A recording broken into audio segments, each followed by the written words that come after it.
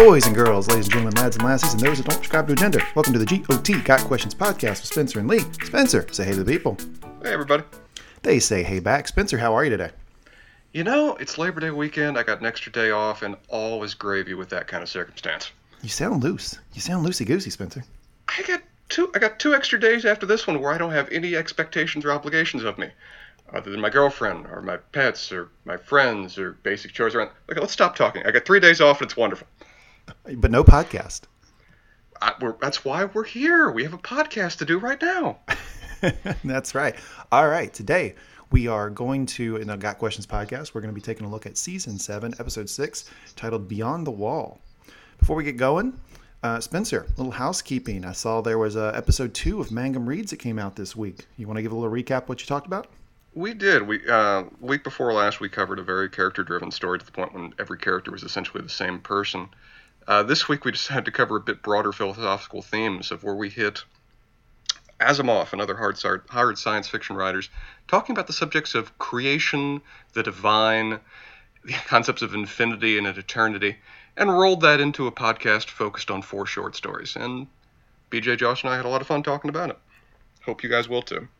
Good. I haven't had a chance to listen yet. I did listen to Episode 1, thought it was really good. Did not read the associated story, but I listened to the podcast. You're only getting about halfway where I needed to go, man. But it was still good. So, you know, if you're like me and you're not a big I want to read every night guy, you can still listen to it and there's still some value there. So good job by you, Spencer. We try. Thank you for your service. Okay, we are going to jump into this episode in normal Got Questions fashion. We're going to start with a recap. Mm-hmm. We'll cut to Best Line. That's me. I'm the emperor of Best Line. I decide that, me alone. And then Spencer's going to get a little book nerd bitching because it is established Spencer is indeed a book nerd. Is that a correct characterization, Spencer? And as you've often told me for the last 15 years, also a bitch, but we'll leave that factor out on the cutting room floor. I would never say that. I don't work blue like you, Spencer. Uh-huh. Now, I think we need to admit honestly to our fans with this episode, we warned you an episode or two back, we will not be as positive in talking about this episode as we have been for much of the rest of the season, and honestly for much of the rest of the show. To put it bluntly, I think it's fair to say neither of us like this episode really at all, even on rewatch. Yeah, I mean, I'm the type of guy, like, I love the community, right? I love the fact that there's a Song of Ice and Fire community, Game of Thrones community. I know that the show has brought so many more fans into the fold, myself included. I didn't read the book before the books before the show came out. But man, so with that being said, I'm usually not particularly critical of the show, but my God, this is a low from a storytelling perspective. From a production standpoint, still very good. And I'm going to point out a lot of things I liked about the production and even some of the writing. But the plot itself, oh, Spencer, not so good. The plot is very indicative of where they know where they want to go. They know what story beats they want this story to have. But their method of getting between those is just fundamentally flawed, as this episode shows. But we will discuss it in excessive detail, as you know us to do. Okay, and then one more piece of housekeeping. Next week, we're going to do the season finale of Season 7, which would be Episode 7, The Dragon and the Wolf. And then after that, we're going to take a little break, a little well-earned break for ourselves. We're both going to go on vacation, have a big time. We're going to come back all loose, and we'll figure out what we're going to do. Maybe jump into another Game of Thrones season, maybe go over to Westworld, maybe a movie, maybe a different show. We don't know yet, so more to come on that front. And we'd invite you guys to make recommendations, too. We're happy to listen to what suggestions you have to make. But we just kind of felt that with all this podcast money we got rolling in, it was really time for us to make use of it. You know, just travel the world a little bit. Just sow some wild oats. Don't you agree, man? Oh, yeah. Yeah, we're going to be like me and you are like LeBron and Chris Paul out in the banana boat. We're just going to be in a yacht somewhere in the Caribbean. It's going to be great. Yeah, and thank you all for donating the millions of dollars that have made this possible. Okay. All right, enough housekeeping. Let's jump into the recap. We have the opening credits. Now, I do want to point out that in the previously on, 2 main things from previous seasons are referenced. One is the note that Sansa wrote when she was basically at Cersei Lannister's mercy, begging Robb to bend the knee to King Joffrey, and then also a little bit of Longclaw. Spencer, what's Longclaw? Longclaw is the ancestral sword of House Mormont that they received something like along the lines of 500 years ago. Famously, unlike a lot of the other swords we have in this, we really don't know much of the history of how they got it or what the circumstances were by which it entered their family line. But since then, it has been very much a token of their family. Same way that Ice, the ancestral sword of House Stark, was very much a symbol of their line, Longclaw became very much an emblem of House Mormont, passed from father to son or from each lord to heir as time went on. Famously, this sword was passed by the old bear, Jeor Mormont, to his son Jorah. But when Jorah had to flee for breaking the law with slaving, he left the sword behind. And Jeor, as very much a representation of how he viewed Jon as his successor in many ways, gave Jon the sword to him, keeping the name Longclaw, because it was very much still appropriate for either being a bear or a wolf on the pommel. And since then, Jon has used it as his primary weapon at arms, and what has proven essential to his efforts in fighting the Great Other, where it is, I think at this point, killed one or two of the others themselves, the White Walkers themselves. Yeah, it's killed one, and so what we know about Valyrian steel is that it can actually, it doesn't shatter when it hits or makes contact with the others or the White Walkers' weapons. So it's very, very important. Yeah, it's very important to note as well just how old this sword is. It being Valyrian steel, the last Valyrian steel artifacts weren't being produced by the Targaryen family. They were being produced in ancient Valyria. The methods and techniques by which Valyrian steel itself was created and forged were lost during the doom of Valyria, when Valyria itself disappeared in a single day. And since then, all that can be done is that the most skilled blacksmiths can reforge it into different blades, but the amount of steel itself is finite. And so, from which this sword comes, we have no idea, but its history is extensive and massive, and I imagine at some point we might find out more. Yeah. Yeah, good recap there. And to the listeners, all of our thousands and thousands of listeners, just be prepared. We're going to dive into like book and lore way more in this episode because we didn't like the episode. So get ready for that. Just whenever you want to trigger me, just raise a flag. I'm ready to go. Okay, will do. We go to the credits after the previously on.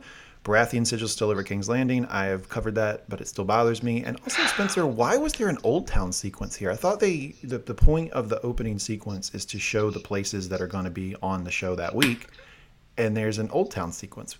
We don't get Old Town in this episode. And that was the great fun of the intro credits from much of the earlier seasons, is that it gave you a hint, a suggestion, to let you already start pondering where the episode is going to go. And particularly over the last 2 or 3 seasons, they've started to lose that, where instead of just showing places where we're going to be, they're showing just kind of fixtures of the world. And I think that, along with not updating the sigil in King's Landing, it suggests that they're paying a little bit less attention to the opening credits than they probably should have, given what they used to represent. Agreed. And for people who picked up the show in later seasons, you might think I'm just obsessive about the opening sequence, but you have to remember that, or you have to know that in the previous seasons, season 1 and season 2 especially, I mean, the opening sequence was a big seller of the show. I mean, it was the big, vast, escaping music and this beautiful sequence, and it gives you a frame of reference for where everything is on the map and where you're going. It was a real credit to the show, and I think it's fallen off. I remember during watching the earlier seasons that you and I would actually call or text each other while we were just watching the opening credits to celebrate what we might get to see. It's like, oh my God, we're going to get to see Braavos, or oh my God, this should be Vaes Dothrak this episode. It was an exciting event. The opening credits have always been a majesty of artwork, and now just as so much of the rest of the show is kind of separating its cinematic quality from the plot, this is just another example of it, and it kind of hurts. Yeah, and in that vein, and Spencer, this is news to you. In late September, I'm actually going to be going to the Game of Thrones concert experience. Yeah, it's touring North America right now. I've got tickets. I'm going to go, I think like September 24th or something in DC. I'm going to go. And afterwards, Spencer, you can join me for this or not. I'm going to do a pod doing a little review of it. I'm going to take some notes while I'm there and tell our very loyal listeners how it went, what the experience was like. Hey, if you'd like to burn an illegal disc for me and, admit it on the air right now that you're going to do so, I'd love to be able to listen with you. Yeah. Well, I went to the one that they did last year, and I had a great time. And I've noticed that when I'm looking at like Reddit or Twitter or whatever, people are like, the Game of Thrones experience, is that really worth going to? Like, what is that? Like, because it's kind of weird to have like a touring music concert, right? Like for a TV show. It's kind of unprecedented. So I'm going to take some notes. I'm going to do a little one-off pod and give you guys a review of it. Sounds like a plan. Great. Okay. First, we cut to Dragonstone, and the camera is panning up the map table that Aegon, the first Aegon, had made during his initial conquest of Westeros. Mm-hmm. Spencer, and that's it for this scene. Spencer, I gotta tell you, I think that this was just the show like trying to get their money's worth for that prop. I mean, they made that prop back in season 2. They've gotten some use out of it, but clearly that was a hell of an investment. I mean, Aegon himself literally claims to have walked the length of Westeros to make sure the map was accurate. And one would bet the show has invested a bit of budget into making it authentic and accurate, too. Yeah, I'm calling shenanigans on Aegon walking. No, he flew. He totally flew. That might have been a little bit too... into showing the world what he has to bring to bear. This was meant to be a very covert operation of where he was carefully investigating each aspect of the world that he intended to conquer. He probably didn't do it himself. He probably sent out agents to various parts, but I think being incognito is an essential aspect of that. Agreed. All right, then we cut to Beyond the Wall, where our cast of characters are embarking upon one of the dumbest adventures ever put on HBO, ever put on television. It's just so stupid. But anyway, they're walking. And I will say this, credit to the show. I give the show a point here. They use drones beautifully in this entire episode. You cannot take away from the fact that the episode is beautifully shot. It's cinematically gorgeous. And even the dialogue for what is essentially just 30 minutes of banter between characters honestly reminds me of Joss Whedon for just how damn sarcastic they've decided to make the characters over the course of the episode. And I'm okay with that. I enjoy the snark. Ooh, Joss Whedon shout out. Okay. And I agree with you, and we're going to get into that. So they're walking, you see a beautiful drone shot, and good guy Jon, he's checking on Gendry. And Gendry is really, really cold. He is essentially our only southerner. Well, no, the Hound is there, but the Hound's not going to bitch about anything. But yeah, he is our representative of the southern parts of Westeros, and yeah, he's dying, as you would expect he would be. Yeah, he's really cold, and so he turns to Tormund, and he's like, how do you stay warm? And Tormund says... walking, but you have to keep moving. That's the secret. You have to keep moving. Walking's good. Fighting's better. Fucking's best. Good line. Good line by Tormund. And it continues nicely, too, where Jon points out to him, there's not a woman within 100 miles of here. And Tormund delightfully just starts leering over Gendry, saying, we have to make do with what we got. Yeah, and then Gendry walks on, and then Tormund, I just love Tormund. He turns to Jon and just goes, maybe this one's not so smart. Yeah, I do enjoy that Tormund here decides to point out what all of the audience thinking of how dumb a plan this is. Of where he responds, good. That's more important. Jon says, he's a good fighter. Which Tormund responds, good. That's more important than being smart. Smart people don't come up here looking for the dead. I'm glad someone took the time to say it. Yeah, absolutely. One thing I want to point out that we kind of skipped over is Tormund's happy not to be on this dumb quest, but he's happy to be north of the wall again. And he actually says, he takes in a big breath and says, I can breathe again. Down south, the air smells like pig shit. And I love this exchange because Jon then says, you never been down south. I've been to Winterfell. That's the north. But I like that exchange because it's kind of funny. But I also want to point out that you got to think from Tormund's perspective, going to Winterfell was a huge deal. I mean, it was far and away. I mean, Tormund's an experienced raider. He's probably been south of, we know he's been south of the wall. We've seen it on the show, but he's probably been south of the wall several other times in his history. But Winterfell's like 600 miles farther south than that. One has to remember how freaking big the north is. So, to him, Winterfell is practically an entirely separate world. Yeah, agreed. So I think that was a big deal, and I think that's why, good writing. Credit to the show. I'm not going to say that much this episode, but good. We will for the initial part. For the initial part, there's going to be some good banter here. Yeah, sure. All right, and then Tormund, he's talking to Jon, and he brings up the Dragon Queen, and he pushes Jon on why he's not bending the knee to Dany. He specifically kind of sarcastically points out, well, you spent too much time with the free folk, now you don't like kneeling. And he actually throws a little shade at Mance Rayder. He says, Mance Rayder was a good man, king beyond the wall. But who had never been the knee, but how many people had to die for his pride? Which I think is not really fair for a variety of reasons. I think in some ways he's trying to buck Jon up here rather than he maybe even really means it. Because Mance was under entirely different circumstances. He was going to dedicate what was left. The Walden Coast had already been crushed. Most of them had already left. We're talking about the ones that had essentially been taken prisoner, all of whom ultimately did survive and came south of the Wall. Credit Jon Snow. Yeah, credit to Jon Snow. And they weren't coming south under no terms. They were coming south under swearing allegiance and basically being a suicide attack squad for Stannis. Which probably wouldn't have been great for their career and life prospects given Stannis' entire army was destroyed not a few episodes later. Yeah, no, you're right. I'm with you. I don't think that he was actually passing judgment on Mance. I think he was trying to draw a parallel to Jon and say, hey, she's got dragons. You might want to consider bending a knee here. Yeah, and it's a perfectly fair point. We've drawn parallels between the two scenes before. The dialogue was literally identical because the show very much wants us to draw a contrast between these two characters' decision. And it's changed circumstances. As Tormund is pointing out, the Dragon Queen is putting us in a very different situation with the army of the dead approaching than Stannis Baratheon ever could. Yeah, agreed. Then we cut to Gendry, who is still fired up with the Brotherhood Without Banners. So he's talking to Thoros, Beric, and the Hound, and he's complaining, hey, you sold me off. I wanted to be one of you, and you sold me. And they say that, I think it's the Hound who goes, stop your whinging. Yeah. Spencer, you ever heard of that phrase before? I've heard of the phrase whinging before, and indeed, Gendry was very much whinging in this particular moment. As the Hound points out, Gendry starts talking about all the horrible things that were done to him before. She strapped me down to a bed, and then she stripped me naked, and the Hound immediately jumps in. Sounds all right so far. Yeah, but the Hound is a little ridiculous toward the end of the conversation because he goes, she tried to kill me, and then, the Hound goes, well, she didn't. As if that somehow lets the Brotherhood off the hook. Oh, well, she didn't kill you, so it's not that big a deal. No, it's still a pretty big deal. You sold the guy off. Like, just because Davos saved Gendry, that doesn't let the Brotherhood, escape. Yeah, I mean, the Hound is kind of allergic to bitching. He's not a person he's not really a shoulder that's ever available to cry on. So he's just kind of trying to nip the whinging in the bud. We're north of the Wall on a suicide mission. We're probably all going to die. How about we let bygones to be bygones and focus on present circumstances? Thank you. Yeah.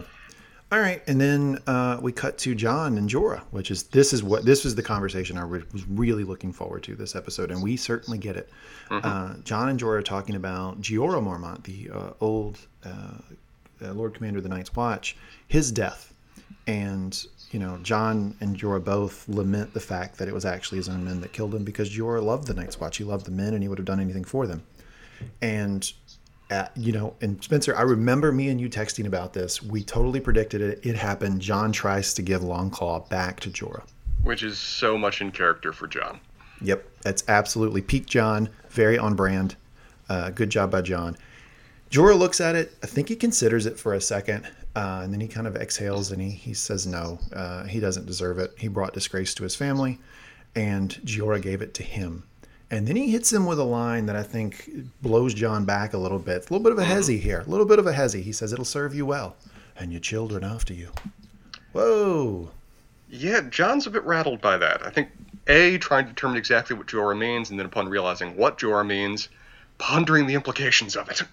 I'm going to have children? What? I was just dead two seasons ago. That's weird. Yeah, I think there's also a necessary implication here that this is Jorah quite literally passing symbolically passing the torch to Jon, of where he may still hold a torch for Dany, but he recognizes that his role has been usurped. Yeah. Then Jorah discusses Ned condemning him to death for engaging in slavery. Mm-hmm. And he says, he was right, of course, but I ran off. He went off to Essos before the sentence could be carried out. And Jon gives him a look and just goes, I'm glad he didn't cut you. Weird phrasing here. Well, Spencer, my question to you, was Ned running a bris? When they say cut off the head, it can mean different things in different contexts, God, it's working blue again. Anyway, all right. Enough with that. I like that scene. Again, the plot is ridiculous. They're on a very dumb mission, but good banter. And it shows... I don't know whether to put this as just demonstrative of massive character growth for Jorah, that he isn't holding a grudge, that he isn't constantly building his life around reclaiming his rights and seeking to redeem the wrongs that were committed against him, or if this just shows how starkly different book Jorah is from show Jorah. Because Book Jorah, at least where we last left him, would never say any of this. But Show Jorah, it feels like believable character growth, that he's kind of reached this point, that he's left his past pains and grudges behind him to focus on something that means more. Yeah. Yeah, I agree. And then we go to Winterfell. Again, beautifully shot scene. I think the snow coming down in this scene, on rewatch, I was like, man, when you're watching shows that do production in winter or when it's snowing, oftentimes the snow's not particularly believable. I think this was. I thought it was really well shot. So credit to the production crew. Oh, no doubt. Arya and Sansa, they're looking down in the courtyard. And Arya is a little bit of a mood here. She's clearly not happy. She recounts a story where she was watching some men train down in the courtyard. And when they left, she ran down there and she started shooting bow and arrow. She was training in a little archery. She wasn't supposed to do so. She's a woman. And then finally she hit the target and she heard... And Ned was watching her the whole time. And Arya understood that was his tacit approval for who she was. She's not Sansa. She's not somebody who's going to be inside knitting. She's a warrior. And Ned was okay with that. Can we just have an entire show of people reminiscing about Ned? Because these are my favorite scenes of every episode that they're in. I miss Ned so much. You are a Ned man. Very much so. What hurts the scene for me is what hurts the Arya-Sansa interactions throughout this entire episode is that Arya is in one heck of a tiff this entire episode. She's just coming across as needlessly hostile and unreasonable in every scene that she is in. And yeah, it's just forced conflict. I don't believe it. I didn't believe it the last few episodes. I don't believe it this episode. I don't think that Arya would get that scroll and react the way that she does. I think it's just they needed something to fill in the gaps between this fucking awful thing north of the wall, and this is what they chose, and I don't like it. I think you have two main plot points here in this episode. You've got the tension between Sansa and Arya and Winterfell, and you have the dummies going north of the wall to get a White, and both of them are not believable, and I don't like either one of them. And I don't really buy the landing they're ultimately going to go with here either. Are we to assume that they're doing all of this to trick Littlefinger, or that they're essentially just going to resolve all of their differences off screen? Because I also don't find it believable at all, but I don't even know what they're trying to represent with it. As you said, it seems to exist for the purpose of trying to create tension to maybe convince a part of the audience, are Sansa and Arya going to turn to each other and knife each other? Which we know they won't. And so it just plays up as a waste of screen time of two characters just kind of, to use the Hound's word, whinging at each other. Ooh, nice callback. Good work there, Spencer. I will point out, though, that Maisie Williams and Sophie Turner, we know that they're friends in real life. They make no bones about that, and they do act well together. So this was a dumb plot. I don't really like the script, but I think the actors did a pretty good job. I'll agree with that. I have a hard time separating the actors from the role they're being made to play.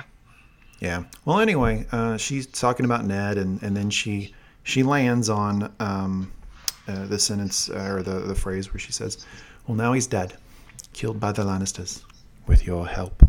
Mm-hmm. And then you see Sansa kind of drop, and Arya starts to read the scroll, and Sansa's super uncomfortable. She's looking around, wondering if anybody's hearing them, and Sansa is just throwing anything at the wall here to see if it sticks as a explanation for this note. One of the things she says is, they said that, they would basically cease hostilities if Robb would just bend the knee, and they would save Dad if I just wrote this thing. And then Arya fires back, and you were stupid enough to believe them. Man, really fired up here, Maisie Williams' performance. I like it. Sansa then counter punches, and I think this was her only avenue here. It's the only thing she could do is get high and mighty about the Battle of the Bastards. And spoiler alert, she is right. Jon did lose the Battle of the Bastards. It was only because of her that they won, so it's a fair point. Good job by you, Sansa. But ultimately, this does not convince Arya of anything. Arya is still pissed off. And then Sansa goes to, well, damn it, I've been through a lot. She says, I've been through things you can't even imagine. And Arya says, I don't know about that. I can imagine quite a lot. And I think Sansa thinks that's a flippant line, but I think us as the audience, we know she can imagine quite a lot. But ultimately, this conversation is some sort of like weird torture contest, like who's hurt the most. And I was like a little put off by it. What about you, Spencer? I was as well. I think ultimately Sansa is correct. Most clear truism that Sansa offers here is that Arya could not have survived what Sansa did. I would say on the flip side that Sansa could not have survived what Arya did. But it comes across as just very unfair and I think even disingenuous, because Arya had made many actions to stay alive that weren't in furtherance of her quest for revenge. But she's here looking at Sansa saying, you, a 12-year-old, caught and surrounded by hostile enemies, you should have been willing to die for a cause you didn't fully understand or have full information about, and for under reasons by which at the time you didn't fully know to distrust the people you were talking with. But you should have died. Man, Spencer, Sansa apologist. I'm even more so in books than show. If I have to pick between Team Sansa and Arya, I'm on Team Sansa all the day. I don't particularly like. Very much so, in a variety of ways. Now? I'm fully endorsing this position that I've just taken. I'm a super delegate who's coming out in support of a candidate right now. What the? Whoa, Spencer, you blew me back there. I would never have guessed that you'd be Team Sansa over Team Arya. Well, yeah, and we can go into that in a separate podcast of how much I enjoy Sansa's plotline in the books, particularly later on of where she ends up where we at the end. But even on the show, I find Arya insufferable. I don't like her plotline. I don't like her character for several seasons now, and this season has just made it all the worse. Wow. Hey, here you go. Spin Zone. You ready for this? Please. Maybe a potential panel for us, huh? Maybe a potential Team Sansa versus Team Arya panel at a con coming up. It would be fun. We would get a lot of pissed off people in the audience, I am sure. And, okay. Yes, write that down, Spencer. Write that down. That's a good idea. Typing. And then Arya, and this is a good point, she looks at Sansa and she goes, you're afraid? Why are you afraid? Oh, I'll tell Jon. No, that's not it. Jon would understand. That's his way. He's an understanding person. You're scared that I'm going to tell the Northern Lords. And immediately, shout out Sophie Turner, like her body language shows, yes, that is the case. And Arya does make a good point here. I don't know if it's really fair, but it at least is a good line where she says, what would little Lyanna Mormont say? She's younger than you were when you wrote this. Are you going to say you were just a child? Which, fair point. I understand the fair point, but it entirely is divorcing the statement from context. Little Lyanna has never been trapped and surrounded by her enemies of where they're literally looming over her, forcing her to write each word in what Master... yeah, and good for her enemies, by the way. Oh, yeah, I mean... Good they never tried that with her. She kicked their ass. I mean, even at the time of when Robb received the letter, he and his advisors immediately knew that it was Cersei's words that Sansa was just being forced to repeat. No one judged her for this. Arya's kind of the first person ever that's looking at this and saying, this is an utter example of treachery. And so trying to compare it to little Lyanna, who's on her own island, surrounded by her own lord, sending a communication to essentially a usurper who wants her help, telling him to essentially screw off, it's fine, yes, little Lyanna would judge her, but she has no grounds or basis to do so. Yeah, you bite your tongue there. If little Lyanna Mormont had been in Sansa's situation... She would have died.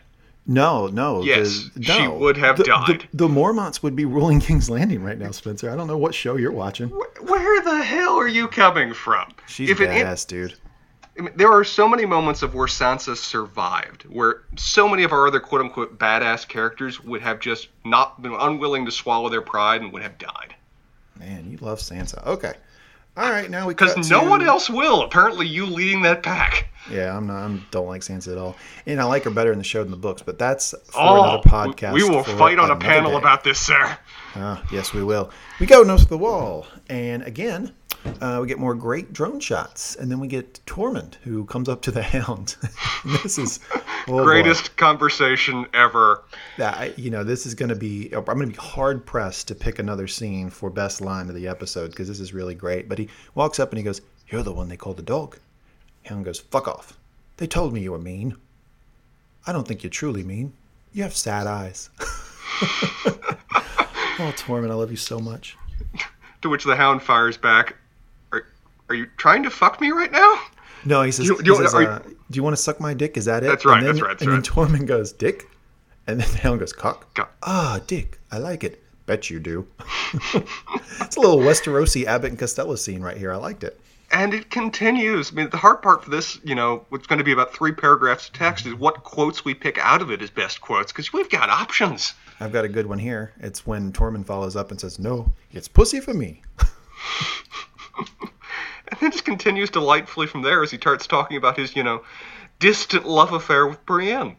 Yeah, he starts describing Brienne, and then eventually the Hound picks it up, and he goes, "Brienne of fucking Toth? You're with Brienne of fucking Toth?" And the Hound or the Tormund goes, "I'm not with her, but I've seen the way she looks at me, like she wants to carve you up and eat your liver. You do know her." I love that line. I love that line so much. Oh, yeah. So good. I also really just like the fact that Tormund thinks Brienne likes him. Where did that come from? Well, he's coming from wildling culture here, where any good spear wife feels obliged to make the man work for it, that you don't get what you don't take. So from his mind, playing hard to get is the basic part of romance. And I don't think he's going to be able to go in and capture her, though, in true wildling spirit. Well, we're going to cover a story about why he's named Husband of Bears later, but yeah, he's got a history of this. He also gives us one of the greatest hashtags ever, of where he then continues to say, "I want to make babies with her. Think of them, great big monsters," which essentially led to the Twitter hashtag Team Monstrous Babies. And I'm down with that. And the Hound says, "How did a mad fucker like you live this long? I'm good at killing people." Great scene. We're going to need to divide this up into about 4 or 5 separate quotes for the competition. It's going to be hard. Very good. And then you have Beric, who's talking to Jon. I was looking forward to this, too, because Beric and Jon have something in common. They both have died and have come back, presumably through the magic of the Red God. And Beric makes the point that Jon doesn't look like Ned, which I thought was a sort of funny point. Yeah, of course not. He says, maybe you take after your mother. Which we know he does. And Beric questions why the Red God brought Jon back. And Jon has no idea. He doesn't know. I don't think he's given it much. Well, he's given it thought, but I don't think he's given the Red God much thought. Mm-hmm. As I was watching this, like Jon's reaction, it's kind of like this. All right, look, Spencer, I make no bones about it. I'm an atheist. Okay? Mm-hmm. And I feel like if, let's say I lost a foot, and a preacher came by and he was like, praise Jesus, blah, blah, blah. And I grew another foot. And people were like, how'd that happen? I would respond exactly like Jon. It's like, the fuck if I know. I guess there's a God or something, but don't ask me to explain it. Like, I don't know. Yeah, sure, I guess there's a God. I mean, I got another foot, but I have no idea. Yeah, and this conversation plays out as you then ask the preacher how it happened, and the preacher essentially shrugs and goes, hell if I know. There's a plan somewhere. I don't know what it is.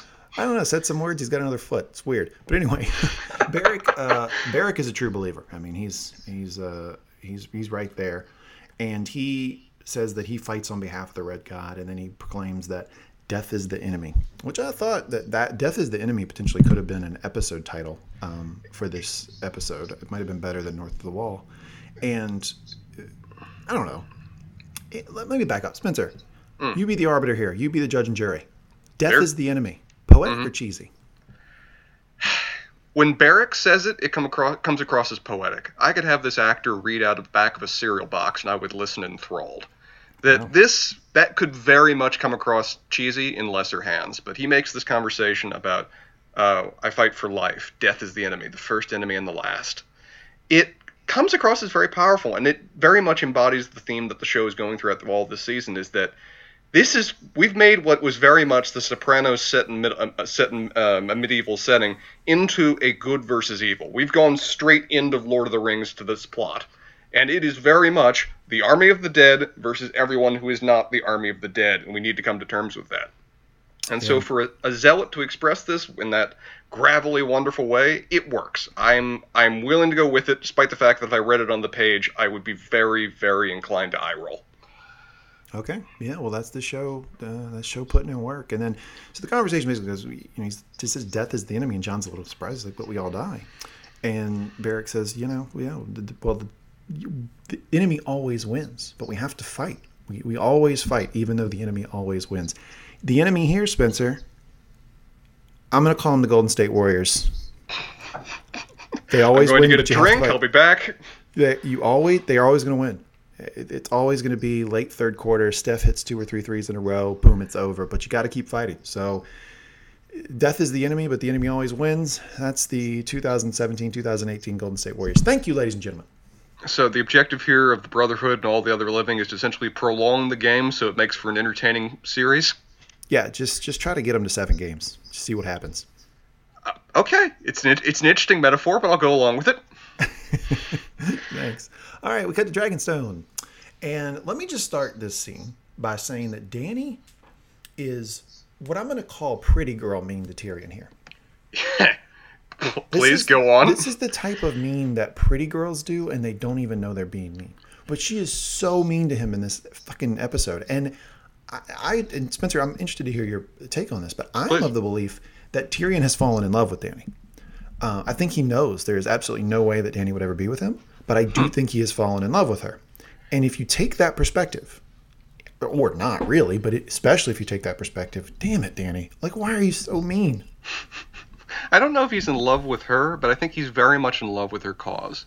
That from the very first moment we ever met Tyrion, he said he had a special place in his heart for cripples, bastards, and broken things. And Dany is one of the few people on this script that's actually fighting in support of those individuals. She's one of the few people that the rule that she proposes, the world that she wants to create, has a place for them, rather than just simply being on the margins of society. So I don't necessarily know if he's in love with her, but I do think he's actually fully enraptured with her cause. Well, we got a little spoiler alert for next episode. There might be a tidbit of evidence next episode. I remember what you're going to talk about. We will cover it then. But anyway, this scene starts by Dany by the fire, and she says, "Do you know what I like about you?" Tyrion says, "I honestly don't," which seemed very, very genuine. He's like, "Oh, now that you mention it, no, I don't know." And she says, "You're not a hero." What the hell, Dany? To which Tyrion really takes that on the chin. He's like, "Well, the Battle of Blackwater, I've done a few things." Yeah, it's like Westerosi roast battle. Like, Jesus, Dany, like, don't. Why you just like coming in hot here? I like you because you're not a hero. What? She does dial it back. She does frame heroism as basically stupidly suicidal, and goes into as Tyrion points out, an interesting list of who these quote unquote heroes were. Mm-hmm. Yep, because here I think Dany is clearly stressing that Jon went north of the wall for well-meaning reasons, but it was very, very stupid. And she drives the point home that heroes do stupid things, and she lists Drogo, Jorah, Daario, and even this Jon Snow. And then you shout out Peter Dinklage. His face just drops, and it all comes together for him. He's like, okay, yeah, she likes Jon. I know it now. Yeah, and he calls her out on it. That it's interesting that Jon makes the list of your heroes, to which Dany immediately tries to deflect of where, and to what Tyrion points out, she says, Jon's not attracted to me. To which Tyrion points out, oh, my mistake. I suppose he stares at you longingly because he is hopeful for a successful military alliance, which I love the snark of that line. Me too, but did the show ever show us Jon staring longingly at Dany?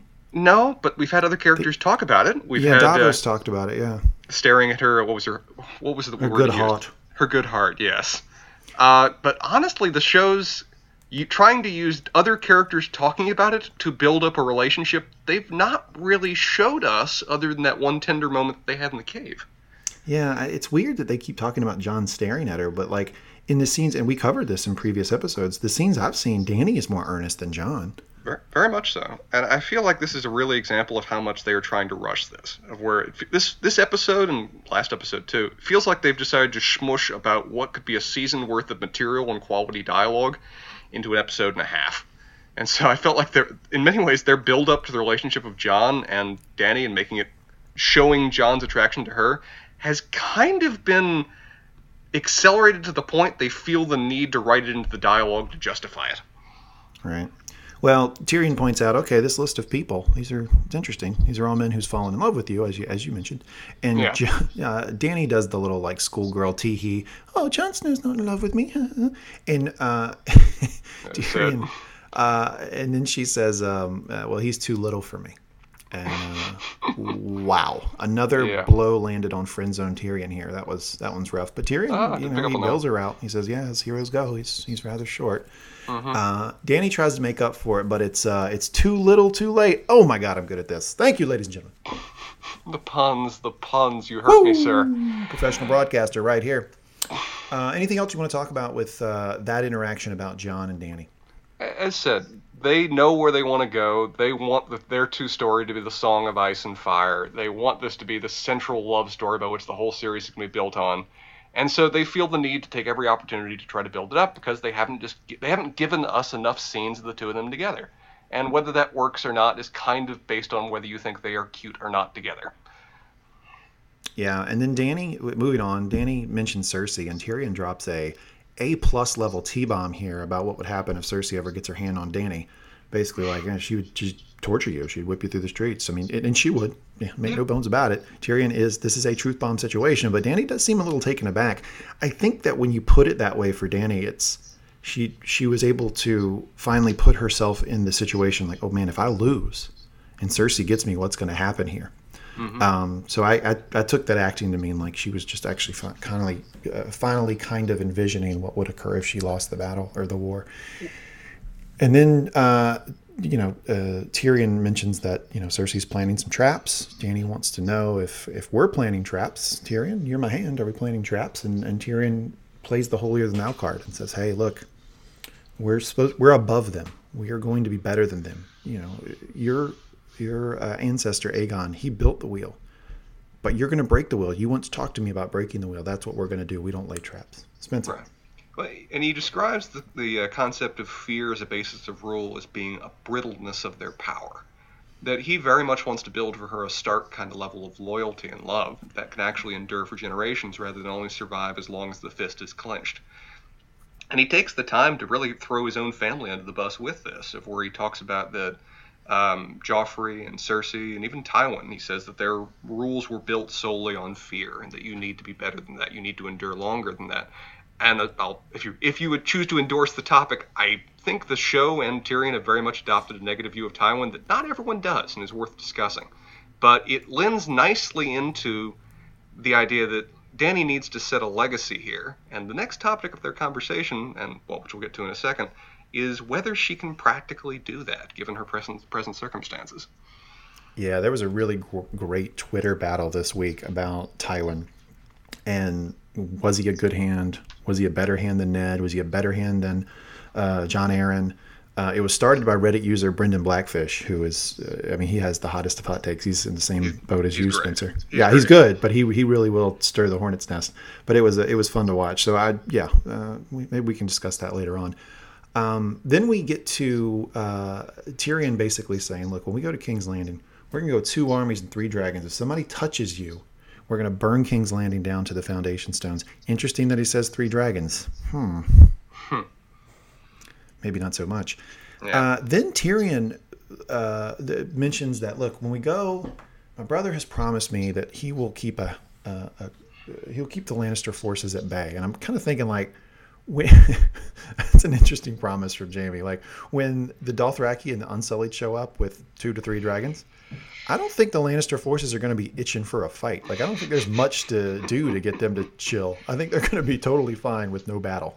It's both a mix of that and also, as Dany rightfully calls him out on, you are asking me to trust a Lannister promise where I'm essentially going to, whatever army I bring, I'm marching into that room with a small enough group that they can do whatever they wish if they choose to, try to pull the rug out from under me. You're asking me to just trust their reassurances that everything's going to be fine when you just told me that they're setting every trap for us and we're doing none in return. Agreed. I mean, the spiraling of Tyrion's intelligence continues here. Like this whole conversation.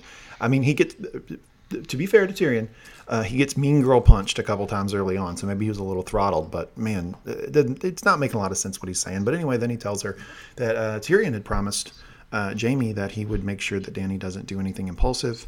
Dany takes an issue with that. She says, "When have I ever done that?" And the Tarleys come up. Spencer, where do you land on this? Do you think the burning of the Tarleys was necessary, as Dany believes it is, or impulsive and definitely unnecessary, as Tyrion believes? It really depends what she wants to be as the basis of her rule. It is in some ways a effective mode if she wants to rule by fear. If she wants to truly say that the revolution I am bringing to break the wheel is a violent revolution, that it is willing to destroy the lords that persist this system. If that's the message that she wanted to go with, it works. If she's instead going for the message that seemingly all of her team have been putting forward, it was really off script. And as Tyrion points out, there's many other options that you had there. You just kind of painted yourself into a corner of thinking that was the necessary and only choice you had. And it's very much... Dany's reaction in that scene was very in character for her. She's very disinclined to second-guess herself. One of her most repeated statements over the course of the series, particularly in books, is, if I look back, I am lost. that she very much likes to see the situation of, I'm going a path, I'm taking that path, don't make me think about it, don't make me second guess it, that's the direction I'm going in. And Tyrion's really calling her to task that if the situation was set up that you had no choice, that was your fault. Yeah, you're right. I tend to side with Tyrion here. I don't think it was necessary to burn the Tarleys there. I also just don't think it's a good look from a PR perspective, yeah. Right? Because the news of that is going to travel, which we know it has because it already had traveled to Old Town in the last episode. So yeah, I think Tyrion makes a good point here. But then he weirdly shoehorns in the succession conversation. Like, what? Like, why is he bringing that up? It needed to happen. I mean, apparently Tyrion is very much aware of the fact that she's infertile. Did they ever actually have that conversation? Ooh, good question. I don't know. She seems to tell anybody who will listen. Oh, she tells Jon, she tells Tyrion. I think that's about all we got right in this episode. She's just like running through the streets like... Can't have babies, can't have babies. Team Planned Parenthood, can't have babies. No accountability here. But I think it's a conversation that they really, if he knows this is a conversation they needed to have pretty much at the moment he became her hand. They're proposing a monarchy. They're not going to build a republic out of this. She's not going to be the elected president of this state. Maybe. We don't know. He throws out the idea later. What they're officially saying is that she's going to be queen. The success of a monarchy is built on the succession. You build a dynasty. That's the only way it works. If they know for a fact that she can't have kids, which I'm not as certain as they are, apparently. Me either. Nor is Lord our God Jon Snow. Nor is Jon Snow, nor are the books. The books offer a few scenes that suggest she may not be infertile. Then their monarchy is inherently flawed and going to fail unless they put a plan together now for how the succession is going to work. She either needs to adopt an heir, she needs to either marry somebody and bring in their existing child as their heir, or she needs to appoint someone or set up a means by which the succession will be handled. Otherwise, again, they're putting water in a bucket that's got a hole in it. They need to have a clear plan for how this thing is going to hold together. And I think it's a conversation that they honestly should have had a long time before they even invaded. Yeah. I think it's a conversation that needs to happen. I just don't think it needs to happen right this second. I'm with you there. It's a weird time to bring it up. It's a weird transition. Yeah, I mean, Dany was clearly in a bad mood, and Tyrion brings this up, which is going to be a difficult conversation when they're already sort of bickering. It wasn't going to end well. Well, Dany finally says, look, let's just discuss the succession when I sit the throne, and she walks out. One of the things she does, though, toward the end of the conversation, she's done it a couple times now. When she gets really mad at Tyrion, she suggests that Tyrion might be working against her. Like, you're just siding with your family here. Maybe you've been thinking about my death too much. Maybe that's something you discussed with Jaime when you were in King's Landing. Come on, Dany. You don't believe that shit. Here's a fun thing, though. There's a fan theory that I'm kind of with that Tyrion may be trying to broach the idea that Dany rules, but maybe then Jaime and Cersei's son rules after her. It could be a very effective means of trying to bring the two houses together, of setting a peaceful means of resolving this conflict. And there's... Spencer, man, you spent too much time on Reddit, man. You've heard this theory before, and I think it could be interesting. And I think there are some suggestions that... I mean, you've offered the idea that Tyrion's conflicted about some of the scenes that we'll see in the next episode because he's in love with Dany. I think his main point of conflict has been his conflicted loyalties for his own family. And I'm willing to believe that there's been some negotiating off-scene for how to make this work. It'd be foolish not to, for them to not develop a plan by which, okay, we've defeated the others, now what happens? It would be much more in keeping for Tyrion to actually have planned out some succession here. Yeah, okay. I mean, I don't... Here's the thing. I don't believe it. I don't think that that's what Tyrion is going for here, and I don't think he had that discussion with Jaime. I also think that if he did have that discussion with Jaime, and this is what he was going for, it wouldn't be a particularly bad idea. Yeah, and I don't necessarily think it happened. I think it's possible, and I think if it didn't happen, it's something that needs to be considered. Yeah. Can you imagine Dany when he brings that up? Yeah. That's gonna be pretty great. It's not going to go over well, particularly if if many things occur as the show seems to be thinking they're going to occur between her and Jon. It's going to fall in like a lead balloon. Yeah, that is not going to happen, Tyrion, if that's what you're going for. All right, then we cut to north of the wall, and it's storming really badly. It's a lot of snow, and there's one of these red shirts is leading. Now, Spencer, this red shirt that's leading, I'm going to draw a little parallel here. Please. This is like the couple that goes off into the woods to have sex 15 minutes into the horror movie. Like, I'm watching this guy, I'm like, man, not going to happen. Like, it's like the high school quarterback and the cheerleader are like, we're going to go in the woods and have sex. And then, like, you hear, like, the Jason music or something. That's exactly what's going on. This red shirt had a 0 out of 0 chance of getting a life insurance policy here. He was going to die, and he does. But not before Tormund sees something. I like the fact that Tormund saw it first. Spencer, your take? Yeah, I mean, I very much was reminded the same way as you are. It's like the one girl that has already had sex in the movie is going alone into a dark house to have a shower, where she's already started to hear the music in the background, but she's still going. The one wildling also sees the bear and kind of just keeps walking towards it. But yes, I like the fact that the wildling and Tormund are the ones that see the bear first, and it quickly goes very south for our intrepid bunch of idiots. Yeah, Tormund sees it. He points it out. The Hound gives a little commentary. It's a bear. Big fucker. And it was. The bear takes out the red shirt and attacks our group. I would like to point out here that when the red shirt gets taken out, effing Jon runs up. He by himself runs right up to it. I'm telling you, Spencer, I think my theory that Jon has survivor's guilt and he has a death wish, I think there's so much evidence for it at this point. Only. It's either that or it's shitty writing, because it just keeps happening. And I love that this bear is apparently a homing missile for red shirts, because it kills like 3 of them, and only the 3 of them over the course of this fight. But I would like to point out the bear did not kill all of them, because there's more red shirts in a resulting battle later in the episode.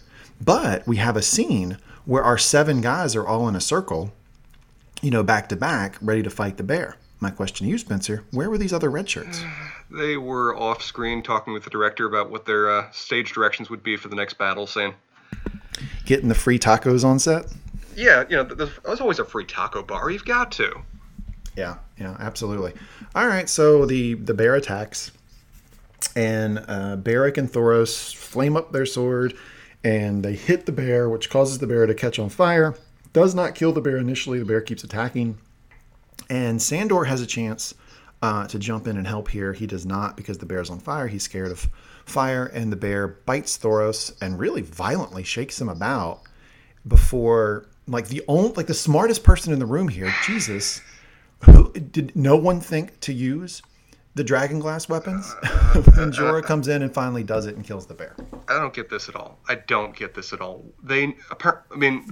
There's 2 things here. One thing, honestly, this is the first time we've ever had it confirmed anywhere that Obsidian works on whites. That's never been shown in the show before. That's never been shown in the books before. So at this point, they seem certain it would, but that was the first live fire test that Obsidian does also kill the zombies.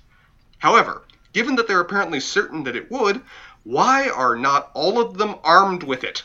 Why, throughout this entire climactic battle, is Jorah the only one that's wielding obsidian blades akimbo?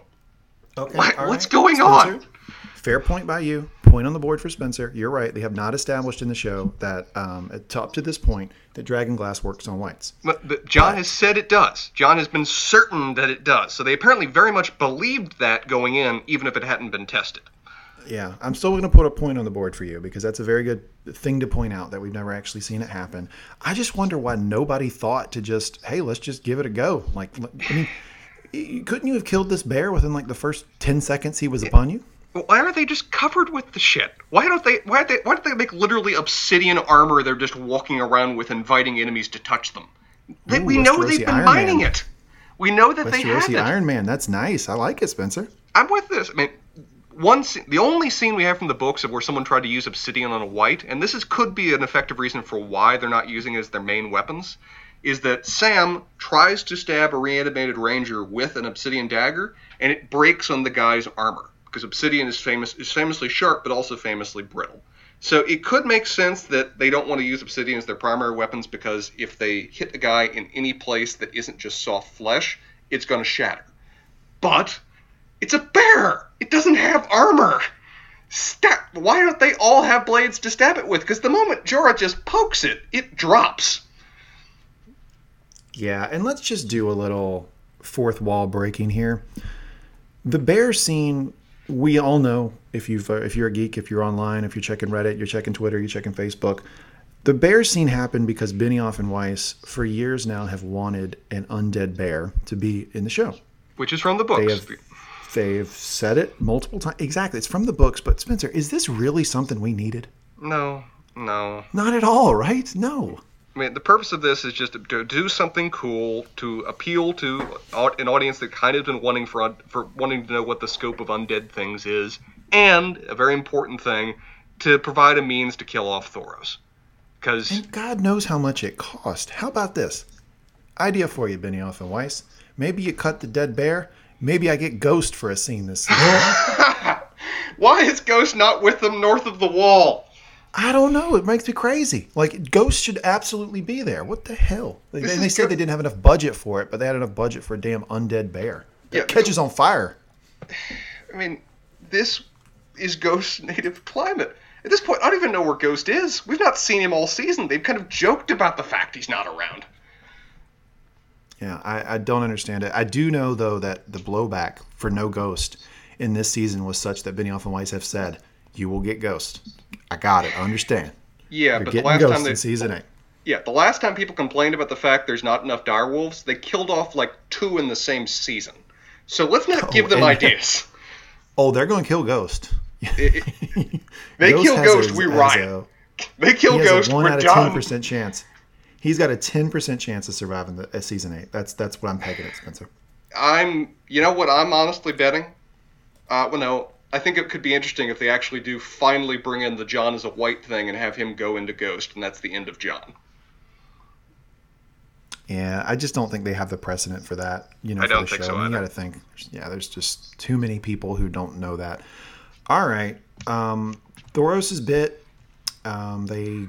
Jorah kills the bear, and then they look at Thoros, and it's a pretty bad wound, it looks like. And that's not surprising, because as I said, it was a pretty violent bite from the bear. And Beric asks Thoros, how are you? And he says, I just got bit by a dead bear. Which, fair point. Yeah, you're not too good. You got bit by a dead bear. Yeah, and then Thoros takes a big chug of rum, and Beric cauterizes the wound with his magic flaming sword. And they're off. There's no time for your guts to hang out, sir. We have a plot mission to accomplish. Yeah, terrible. I mean, Spencer, why didn't they just kill Thoros here? Why didn't he just die here? It makes so much more sense. You're going to kill him later anyway. I don't know. I mean, I think they want to get a little bit more banter out of him before they're done with him. They want to just add some ambiguity about who's going to live, who's going to die. But at this point, they're close enough to Eastwatch that Jon should have just ordered him to go back. And that would have been an effective either death of his character or leaving of his character. But everyone is being propelled around by powers of plot, and so they all must make it to the end event. Except for everybody but the 2 surviving Wild Thing red shirts. All of them can die to prove the situation is dramatic and dangerous. Yeah, who were getting tacos during this scene. But they come back. They do come back. All right, we're done with that scene. We go to Winterfell. Sansa, in full crisis mode, is West Wing walking around, and she's with Littlefinger now, so you know she's a little bit desperate, and she's basically saying, like, I just don't know what Arya's going to do with the note. I don't, the Northern Lords can't find out. And Littlefinger, like, and what they've done with Littlefinger here, you know what this is? I got a parallel for you here, Spencer. You ready for it? Please. Littlefinger in seasons 1 through 4 is Michael Jackson during the Billie Jean Thriller era, right? Oh, okay. Explain. And Littlefinger in this season is like black or white Michael Jackson, like the sort of like hanging the baby out the window, I got a Ferris wheel in my front yard type of deal. Living off the prior royalties, but with little current direction for where he's really heading in his life. Yeah, but if you were watching him moonwalk at the Motown honors, like in this early 80s, and then you watch him hang a baby out the window, you're like, there's no way that's the same guy. I had the same thought listening to Littlefinger in this scene. I'm like, there's no way this is the same guy. Like, this shit he's saying is just so stupid. But anyway, he starts trying to, like, not so subtly bring up the fact that some of the Northern Lords probably prefer Sansa at this point to Jon, which Sansa, all right, point on the board for Sansa here. I give her some credit. She accurately points out just how, all over the place the Northern Lords are. I think she even calls them bloody wind veins, which, line of the episode, maybe from Sansa. Line. Upset alert! It's a good line. It's a good line, and it needed to be. I feel like in many ways, I don't know if the show is poking fun at itself or trying to justify itself at times here. Because they're pointing out a lot of the things that characters are pointing out the dumbness of various things that we're complaining about. Is that their way of trying to co-opt our criticism to say that, yes, it's dumb, but it's dumb within the plot. It's not dumb because of the plot. Yeah, I don't know. I mean, maybe. But does that make you feel any better about it? No, God, no. Yeah, me neither. So it's like, okay, great. But yeah, I mean, Littlefinger's so ham-handed here. And then he, like, throws out this idea, which I don't even know that I understood, that Sansa could somehow use Brienne to protect herself from Arya because Brienne was sworn to protect her and Arya, and therefore any conflict between the two, I guess, would be a problem for her. And so she should use Brienne somehow. Spencer, is there something I'm not understanding here?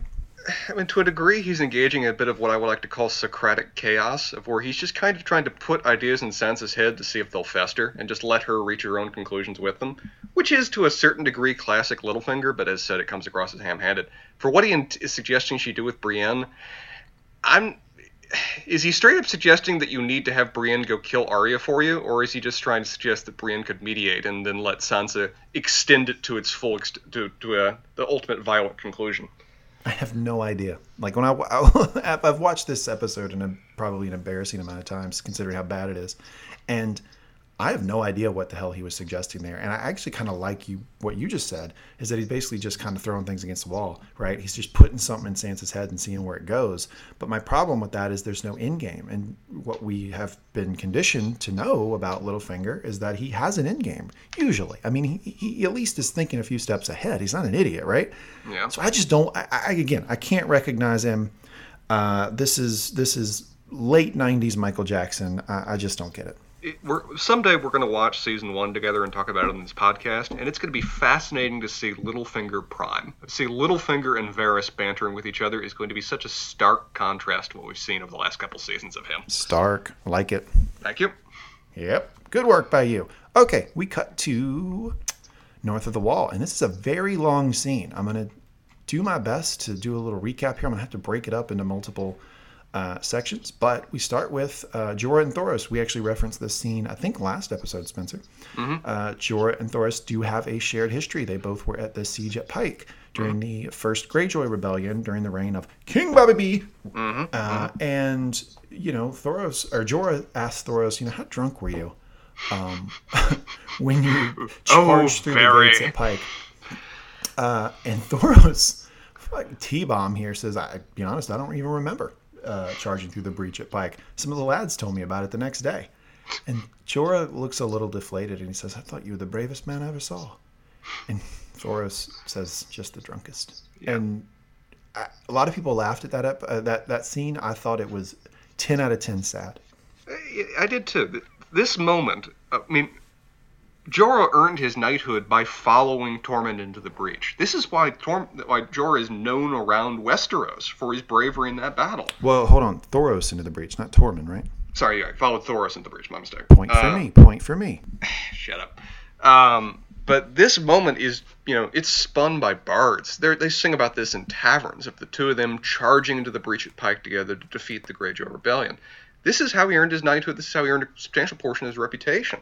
And so to have the man that he followed into death just kind of flippantly say, don't remember. Heard it was a great scrap, though. You can just see how deflated he is by this. This is not the moment that he wanted to share between a character that he very much knows is dying. He wanted to have this little personal connection with him, and Thoros is too honest to let him have it. Yeah, but I also think there's a sadness in Thoros. Yeah, he knows what he is, and this is him saying, "Yeah, I'm dying, but what I was in life was just a drunk," and it's a sad moment. Sorry to everybody who thought that was funny, but I certainly did not. And from there, we come across what appears to be, I guess, a scouting group of the Army of the Dead?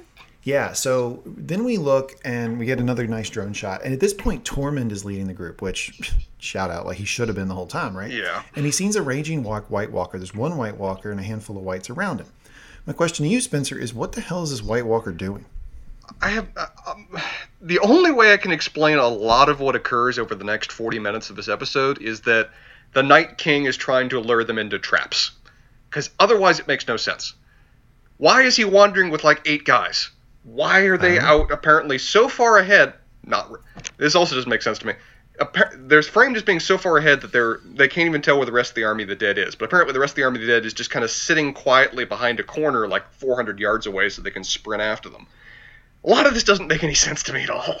No, it doesn't. And sadly, I think that what they want us to assume is that the Night King has White Walkers just range. But that doesn't really make a lot of sense. I mean, there's a lot of better ways he could do that. He could probably give the ranging White Walker, I don't know, more than like 8 whites, considering he's got over 100,000, right? But one thing I would like to point out here, shout out to the show, is there's a little bit of consistency here because we see the White Walker and his whites come upon a fire. And I think that the casual viewer probably thought that fire was started by our group of guys, right? Mm-hmm. I do not think that at all. And I think it actually lends some consistency to what happens later in the episode. What do you think? I think there's only 2 possibilities here. Either A, they went up and set that campfire as a trap for them, which makes no sense. They wouldn't have time to do it. They're doing a quick ambush right now.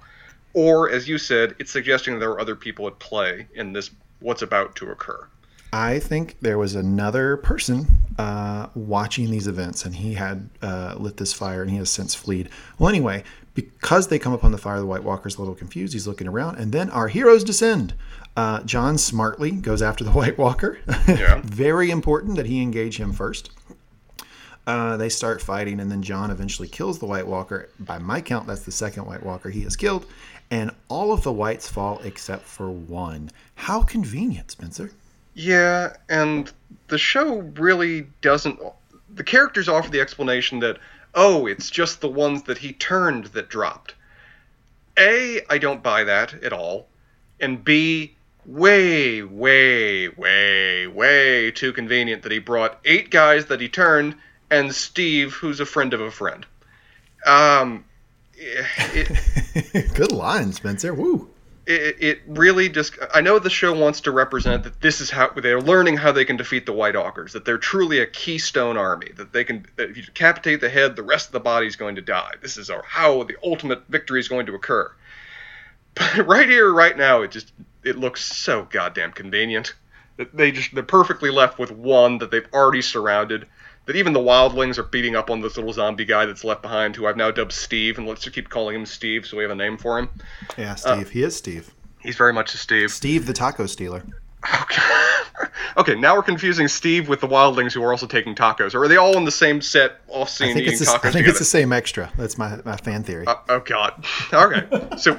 We've got the collection of Steves, the taco eaters, here working together, and none of this. This is so damn convenient that they're left with one. That they developed this theory that if they kill him, all the ones that they turned. Which, for one thing, we've never actually even seen any wildling other than the Night King turn people. Yeah, any White Walker other than the Night King turn people. You know what I thought when all the White Walkers or all the whites fell except for one? What'd you think? I just remembered how much I liked Westworld. That's the thought that occurred to you? Yeah, I was like, damn, Westworld is really good. I don't know, just random. Anyway, then they say, okay, well, we're gonna capture this one white because it's fallen in our lap, and they tackle him. It's actually Tormund, badass scene. I don't know, it's not really badass. It's a terrible scene, but anyway, Tormund is a badass, and he just kind of drops his axe and gives him an old right roundhouse, and it knocks the white down. The hound jumps on him, and the white lets out a very high-pitched scream, which is just bad news for everybody involved. And the hound tries to put his hand over the white's mouth. He gets bit, shakes it off, does it again, and Jon starts looking around, and he hears what amounts to an avalanche. And he, I guess, just knows that means the army's coming. I don't know. Yeah, and again... How is the bulk of the army of the dead this close? They would have heard it. They would That's have right. seen it. Are you getting arrested right now? There's apparently a cop going by, and no, not this time. I dodged that bullet. Ooh, not today. Okay. But Good. returning to the point. Yeah, sure. See, hold on. I would like to point out, and I'll let you get your point, that we think this is so bad. This is why this podcast is descending into silliness. Like, I'm sorry, listeners. We love you laugh very or much. cry We at this just point. don't like this episode. I know this show just kind of stopped believing in scouts in like season 2, but wouldn't they have just gotten a little higher on the ridge and looked over and seen the entire army of the dead like 400 yards away? Wouldn't they have heard it marching? Wouldn't they have smelled it? I mean, Furthermore, why did they only bring like 4 white shirts? Why didn't they bring like 100 wildlings? I like that we're calling them white shirts now. They are now white shirts. No more red White shirts shirts. for this show. Yeah, no, they're covered in snow. Yeah, and nothing of this makes sense, including what happens next, of where they've done their successful ambush, they've got their guy, they know the army of the dead is coming, and they turn to Gendry and just say, start running, go let them know that we need help. Yeah, I don't know what John thinks is going to happen here. But if the army of dead is coming after you, he then tells Gendry, run all the way back, send a raven to Daenerys, let her know what's happening.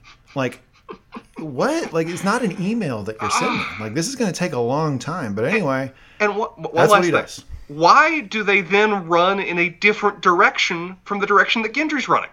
They Yeah, know the way Gendry's running is the way back home. They instead go in a direction they've never gone in before. They run into a closed canyon because they decided, let's take a brand new path when we know we're already being chased. Why? I'll tell you why, Spencer, because the only possible way that they could survive this is if they get on an ice island. Which they know is there already? I suppose so.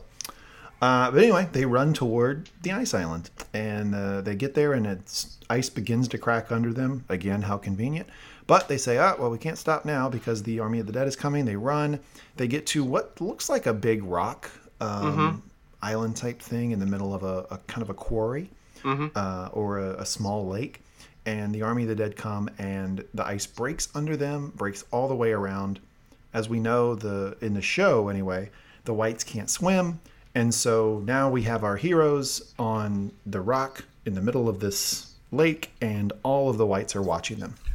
And one thing that may make this a bit of a poetic callback of where that kind of Arrowhead Tower in the mountain, Arrowhead Mountain in the distance, and this kind of little ridge in the lake, several aspects of the background they're depicting look very much like the scene of when the first White Walker was created, of when the Children of the Forest surrounded him. Several images from that scene are being played out again, as if they are very much returning to the place of where the White Walkers were created for this moment.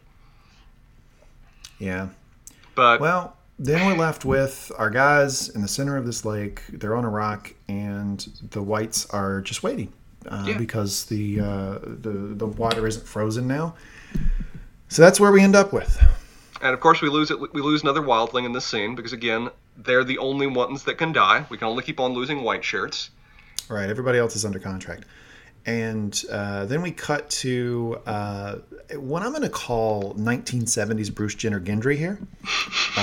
Just decathlon athlete of Westeros, and he is just booking it. He's running, and then he falls down, and we're led to think that he has passed out before he could get back to the gates. But oh, how convenient. He is actually in front of the gates of Eats Watch, and out comes Davos with some people, and Davos picks him up, and he says, Ravens. We have to send a raven. Okay, let's talk about something here. How far away from the wall do we think the show is suggesting they are? You know, actually, it's funny that you say that. I think that a Redditor actually tried to do the math on it, and they came up with something like 5 miles. Okay, I think that's fairly accurate because they don't show more than like 3 or so hours passing. Gendry clearly arrives at the wall the same day that he left, and it's just a little more dark out than when he started. So clearly he didn't run for more than a few hours. It's horrible conditions. These are not conditions that he can run a marathon over. He's running a complex terrain. He's climbing icy cliffs. It's the middle of the worst winter the world has seen in 1,000 years. He's not going to go far. The wall's 700 feet high. If it's on a flat plane, which we see from the top of the wall, it is a flat plane going out for almost as far as the eye can see. The wall can see 32 miles to the horizon. I did the math on that. Man, big brain on Spencer. If they are that close, the wall can see the army of the dead. None of this makes sense. No, it doesn't. And sorry, folks. I know we're descending into real negativity here. Spencer, let's try to pull ourselves out of it, okay? I can't. Let's not lose the listener. I'll try. Shout out to Gendry. He did fulfill his mission. He got there.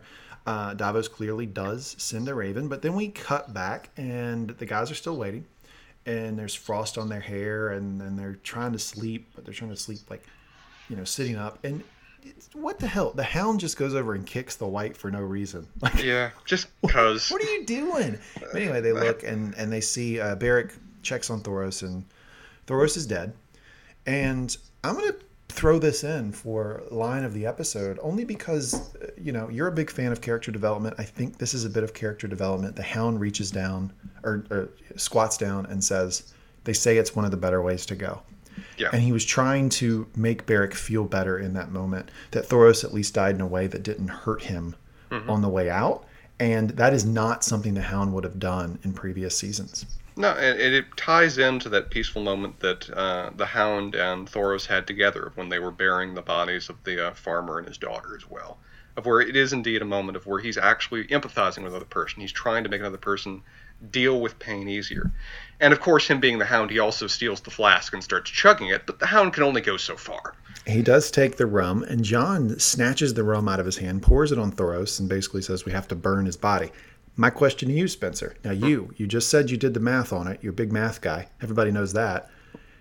Tell me this. Rum, greater than or less than one more white? Well, it is a myth that rum will actually help you deal with the cold better. So if we're intending it for that St. Bernard has the rum around its neck kind of purpose, it wouldn't be useful. But no. I'm talking about drinking for fun.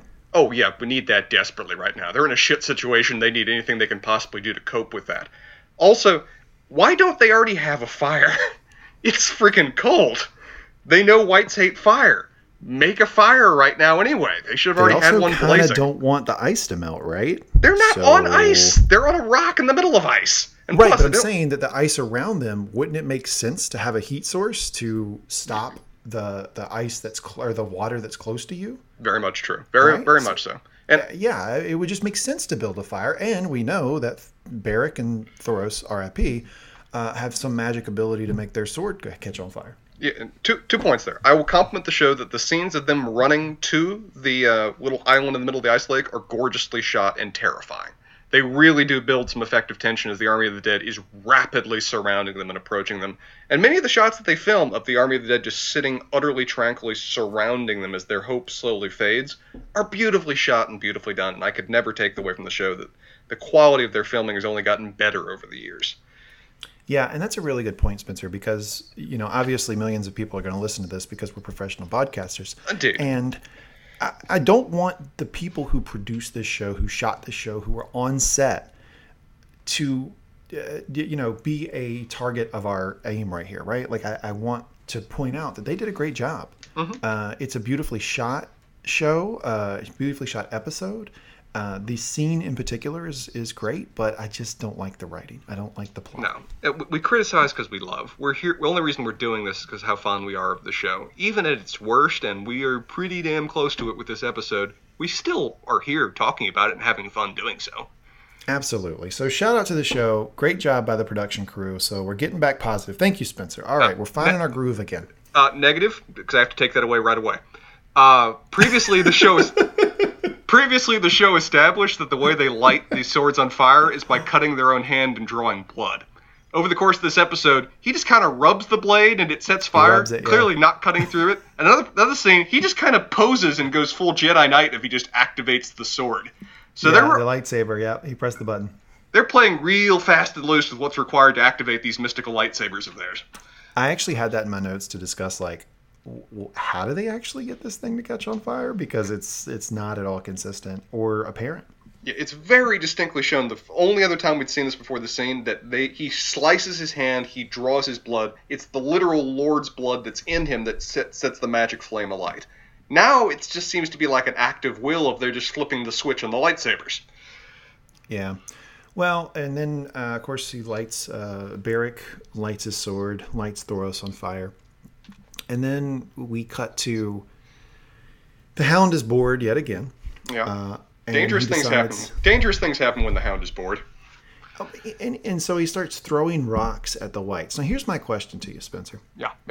Jon is a leader such that he can snatch the rum out of the Hound's hand, and the Hound says nothing about it. And Jon can't stop him from openly antagonizing the whites? What? Don't you think Jon would have had the wherewithal to say, hey, there's nothing good that's going to happen from this. Stop doing that. Jon's cold. He's had a rough night. I mean, him and Beric essentially just talked about what their options are, and they basically agreed that their options are A, Dany saves us, or B, we just go suicide run and try to kill the Night King because we've got a new Keystone Army theory. So there's a certain amount of depression and cold that may be at play in his decision-making with how he lectures the Hound about anything. And can we agree that they are very much setting this up now as if this is not... Well, the only way any of this makes any sense ever is that this is a trap for the Night King is setting for Dany now. Yeah, I mean, let's touch on that theory at the end of the episode. Sure. I agree that's the only way any of this makes sense, and I fear that that's a sort of answer that we created before we had the question. Yeah. So Jorah then, during this whole the Hound getting some pitching practice in, comes up to Jon and I got to nominate this for the most obvious line of the episode. Comes up and says, "We will all freeze soon." Thanks, Jorah. Thanks, Jorah. Really helpful. I thought we were just going to live here forever. Yeah. We're from the north. This is just normal winter for us. Come on, Jorah, give us something positive, please.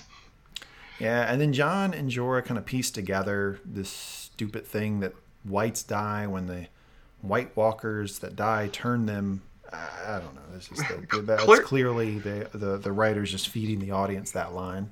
Yeah. Jon says Dany's their only hope, and then Beric. Oh my God. Underdog here. I did not think anyone could come up with a worse plan than what Tyrion did last episode. But Beric does here. He says, oh no, there's another one. We can just kill him. And he just points at the Night King like, okay, yeah, Beric, what are you going to do? Just walk up to him? I don't even know what he's proposing here, but it's stupid. Yeah, it's one of those things where you just kind of look around at everybody. Anybody bring a bow? No? Okay, Beric, shut up. There's 10,000 of them between us and them. Yeah, and the Hound actually, shout out to the Hound. He said, careful, Beric. You're on your last life here. Your priest is dead. Which is, again, the reason that Thoros is dead right now is to add dramatic tension. Is that with Thoros around, anybody can come back. With Thoros gone, anybody can die. And so they tease us with that possibility, and then as we're going to see, they refuse to pull the trigger at all. Yeah. Anyway, we cut to Winterfell, and Maester Wolkan gives Sansa a raven. The raven is inviting her to King's Landing, presumably for a summit with all of the warring factions and a white that I guess everybody assumes they're going to get. I feel like this invitation is a little bit jumping the gun, right? They don't have the white yet. Yeah, it's really premature, particularly that they're setting a date on it. That's betting on a lot of factors that they can't reasonably control. They haven't ordered the white shipped by FedEx yet. They don't have a security certified delivery date by which they know the white's going to show up. They don't. Yeah, they don't have that Prime. They are not Prime members. There's no 2-day guaranteed delivery of white to your front door. They at this point don't even know they're going to get one, much less having the opportunity to set a date by everyone needs to be there to see it. Right. Yeah, it's just inconsistent. I mean, there's no way that they would already start sending out ravens for this meeting, knowing. I mean, this isn't like a plane trip, right? Like it's a long time for somebody from Winterfell to get to King's Landing. So, again. But anyway, Sansa, weirdly enough, sends Brienne.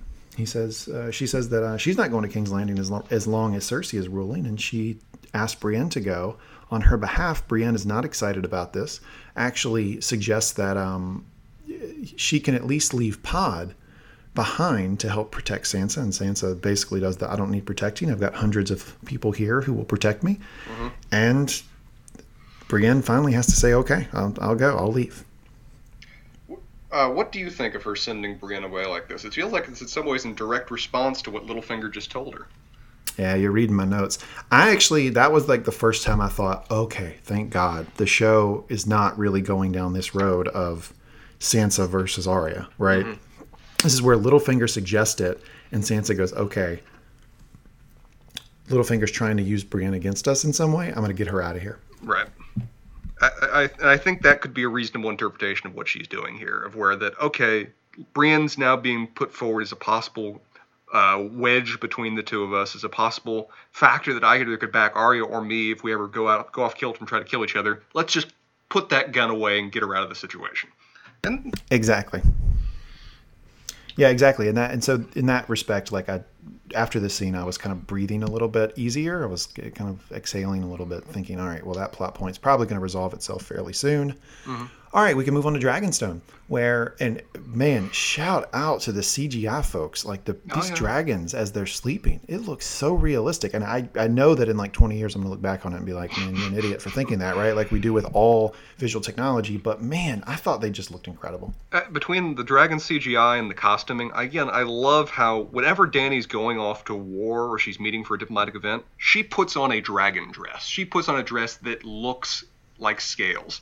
And I love the fact that she's apparently got a white dress just for going north. But she wasn't certain that she was going to do it, but she had the dress prepared just in case. Do you think she has like a red dress for going to the Westerlands and like a yellow one for going to the Stormlands? You know, she's a lady of class. There are certain things expected of a female representative of a diplomatic state. She needs to be able to put the best foot forward, and you do that by best fitting into your environment. So I think this is Dany. Definitely. Yeah, she's definitely upstairs, not downstairs. That's true. She is the elite at this point. She's walking out. She sees the dragons, and Tyrion is behind her, whinging, I guess you could say. Look at that. And basically saying, what are you doing? Dany clearly has gotten the Raven at this point, and she has decided to act. Tyrion hits her with a line. I really like the line. I'm going to nominate it for best line of the episode. You can't. The most important person in the world can't fly off to the most dangerous place in the world. He also backs that up. It's a back-to-back situation. Because then he explains, like, you know, they knew the risk when they left. And Dany's like, no, I'm not going to do nothing. You told me to do nothing before. I'm not going to do nothing. And he says, if you die, we're all lost. Everyone. Everything. And he is right. Yeah. Do we need to discuss the idea of a Raven with apparently a jetpack propelling it, or should we just leave that one on the cutting room floor? You know, I think with all of the inconsistencies and problems with this episode, that's probably one of the more minor ones, but it is valid, obviously. I looked up the numbers because, you know, me and numbers. Apparently in the wild, ravens average about 25 miles per hour and can only go about 100 miles a day. In captivity, they can go up to like 48 miles per hour for short distances. But they're not carrier pigeons. I mean, carrier pigeons can famously go average like 50 miles per hour over like 400 miles distance. But even with that, Dragonstone's like 2,000 miles away from the wall. That takes a lot of time. I think they've set ravens up in this world to be like carrier pigeons, right? Like they are obviously, like, why would they choose ravens to, you know, move their communications back and forth, right? To send scrolls back and forth to distant locations if they weren't the bird that could fly the longest distance. I mean, they could well be the bird that flies the long distance, but that could just mean that there isn't a better alternative. But even if we accept that they're carrier pigeons, carrier pigeon isn't making that trip over the course of a day. It's going to need to take breaks. It's going to need to roost down for a couple nights. Otherwise, it's going to be dead before it even gets there, if it even gets there. Now, to be fair, I did see some Reddit posts. I saw some people talking about how long it actually takes a lake to freeze. Mm-hmm. And it's not in one day. It does take a while. So I think, obviously, the timeline's screwed up here, but it's not as if we're meant to assume, or at least I don't, that the Raven got there in like an afternoon. And that could well very be the case, but then it necessarily suggests that they had enough supplies or the means of surviving, despite the fact that they just kind of sprinted to this lake in the middle of a frozen wasteland for multiple days. The timeline's messed up. They're just kind of asking us to trust them and go along with it. But any way you look at it, some aspect of it doesn't make sense. Because even however long it took the Raven to get there, her dragons now have to fly back the same distance to a location that they don't know where it is. Yeah. Look, I get it. I'm with you, Spencer. We got positive there for a minute. Now we're back on the negative train. Let's try to pull ourselves out of it. It took Robert a month to get there, to get to Winterfell from King's Landing, and Winterfell's like another 600 miles to the wall, and then they're beyond the wall. So I'm done. I've ranted enough. I'm breathing again. Man, take a knee, Spencer. Take a knee. Pat the forehead. Calm down. Okay. All right, we cut back to north of the wall. The Hound, still bored, still throwing things at the damn whites, and he noodle arms one. He's short with one, and it hits the ice, and it slides toward the white, and the white looks down, looks up, seems to make the connection that the ice is now the ice is now, the water is now ice, and he can walk on it, and starts to walk forward. Here's my question for you, Spencer. This doesn't make any sense to me. Mm-hmm. I didn't know that whites could I didn't know the whites had logic. Like, it seems like the white is thinking. He looks down. Okay, I can walk. Okay, I go. That seems completely inconsistent with what we've seen with whites thus far. I will say that is very much inconsistent with the show. Book, it at least has a possibility of where there is a suggestion that the dead maintain some degree of residual knowledge either to themselves or to which the thing animating them can gain access to. Of what we see with it when Rangers are reanimated, they're able to prepare like ambushes of where they know exactly where the Lord Commander's room is, and they go to the Lord Commander's room, and they hide ready to ambush him when he comes in. That suggests a certain level of consciousness. It may not be theirs, but it maintains some degree of existence. I agree, though, the show has done nothing to suggest that they're in any way that they're in any way may be able to make individual decisions beyond simply what we saw of them preparing an ambush early on. Yeah, and now all of a sudden, like he's able to deduce that, oh, this stone slid here, so now I can go. But anyway, it happens. He starts going. Go ahead. It does hurt the theory that this is all an ambush prepared for Dany, because if they were all just individually waiting until they individually can go, then this isn't the Night King holding them back until Dany gets there. Which is why that theory that this was all a trap for Dany, to me, is a way of apologizing for the show. Yeah, it is. Yeah. Anyway, the whites start to go. Weirdly enough, they start going like one at a time. Yeah. They don't all start running.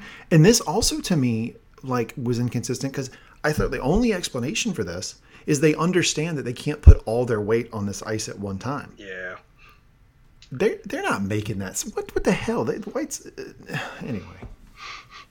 Oh, sorry, listeners, but mop your brow, sir. Mop your brow. Let's get through it. Anyway, they're going one at a time, and you know that I like the score here because the score's great. Shout out Raymond Dwaldy. Like it starts to really pull your blood pressure up, right? Because dun, dun, dun, dun, dun, and everybody's coming, and they start fighting. They start fighting them off one at a time, but increasingly more and more of the whites are coming toward them. Mm-hmm. And man, these red/white shirts are dying left or right, Spencer. It's not good for them. I like that our white shirts actually do put up a good fight. We see both of the white shirts very distinctly in several shots, cutting through these zombies without too much difficulty. So I do like that at least here, the white shirts stand their own. They both die. They both clearly die before any of our characters even take a little bump on the head. But at least they get a little bit of a fight in before they do. Question for you. If you have the Warhammer from Gendry, why not continually break the ice around you? Because reasons? Okay. And so they're fighting, and Tormund actually is our first main character who runs into real problems. He's about to be pulled under. And and this is kind of out of character for Tormund. He screams, "Help me." Yeah, he screams, "Help me." And who helps him? The Hound. You're the one they call the dog. I told you were mean. It's interesting that they would have this moment where they're discussing or just talking earlier, and I guess somehow Tormund made an impression on the Hound, or the Hound now is just a person who saves everybody, but he does go out of his way to make sure that he saves Tormund, and he does. Pulls Tormund out of the water, but they're taking heavy fire. I mean, there's just whites are just coming at them, so Jon yells, "Fall back! Fall back!" I didn't know they had a place to go to. I didn't know there was somewhere they could fall back to, right? Yeah. But they run, I guess, up the rock. Yeah. So they're now at the top of this rock. The whites are coming. By my count, I think Jorah is taking out the majority of them. What do you think? Well, and this is a question I have for you. Has the show ever cleanly established what you need to do to put down a white? I mean... No, and it's very inconsistent, because if you'll notice that if a white is just a skeleton, they shatter. Yeah. But if they have clothes on, they don't. They just kind of fall down. Because they're played by actors. Yeah. We forgave this in Hard Home because that episode was so incredible. We'd forgive anything about it. Oh my God, Hard Home. Woo! But in the books, it's made very clear that it's hard to put down a white. Unless you catch them on fire, they don't drop. You can cut them into pieces, and those pieces will remain animate to a certain degree. Which we see next episode.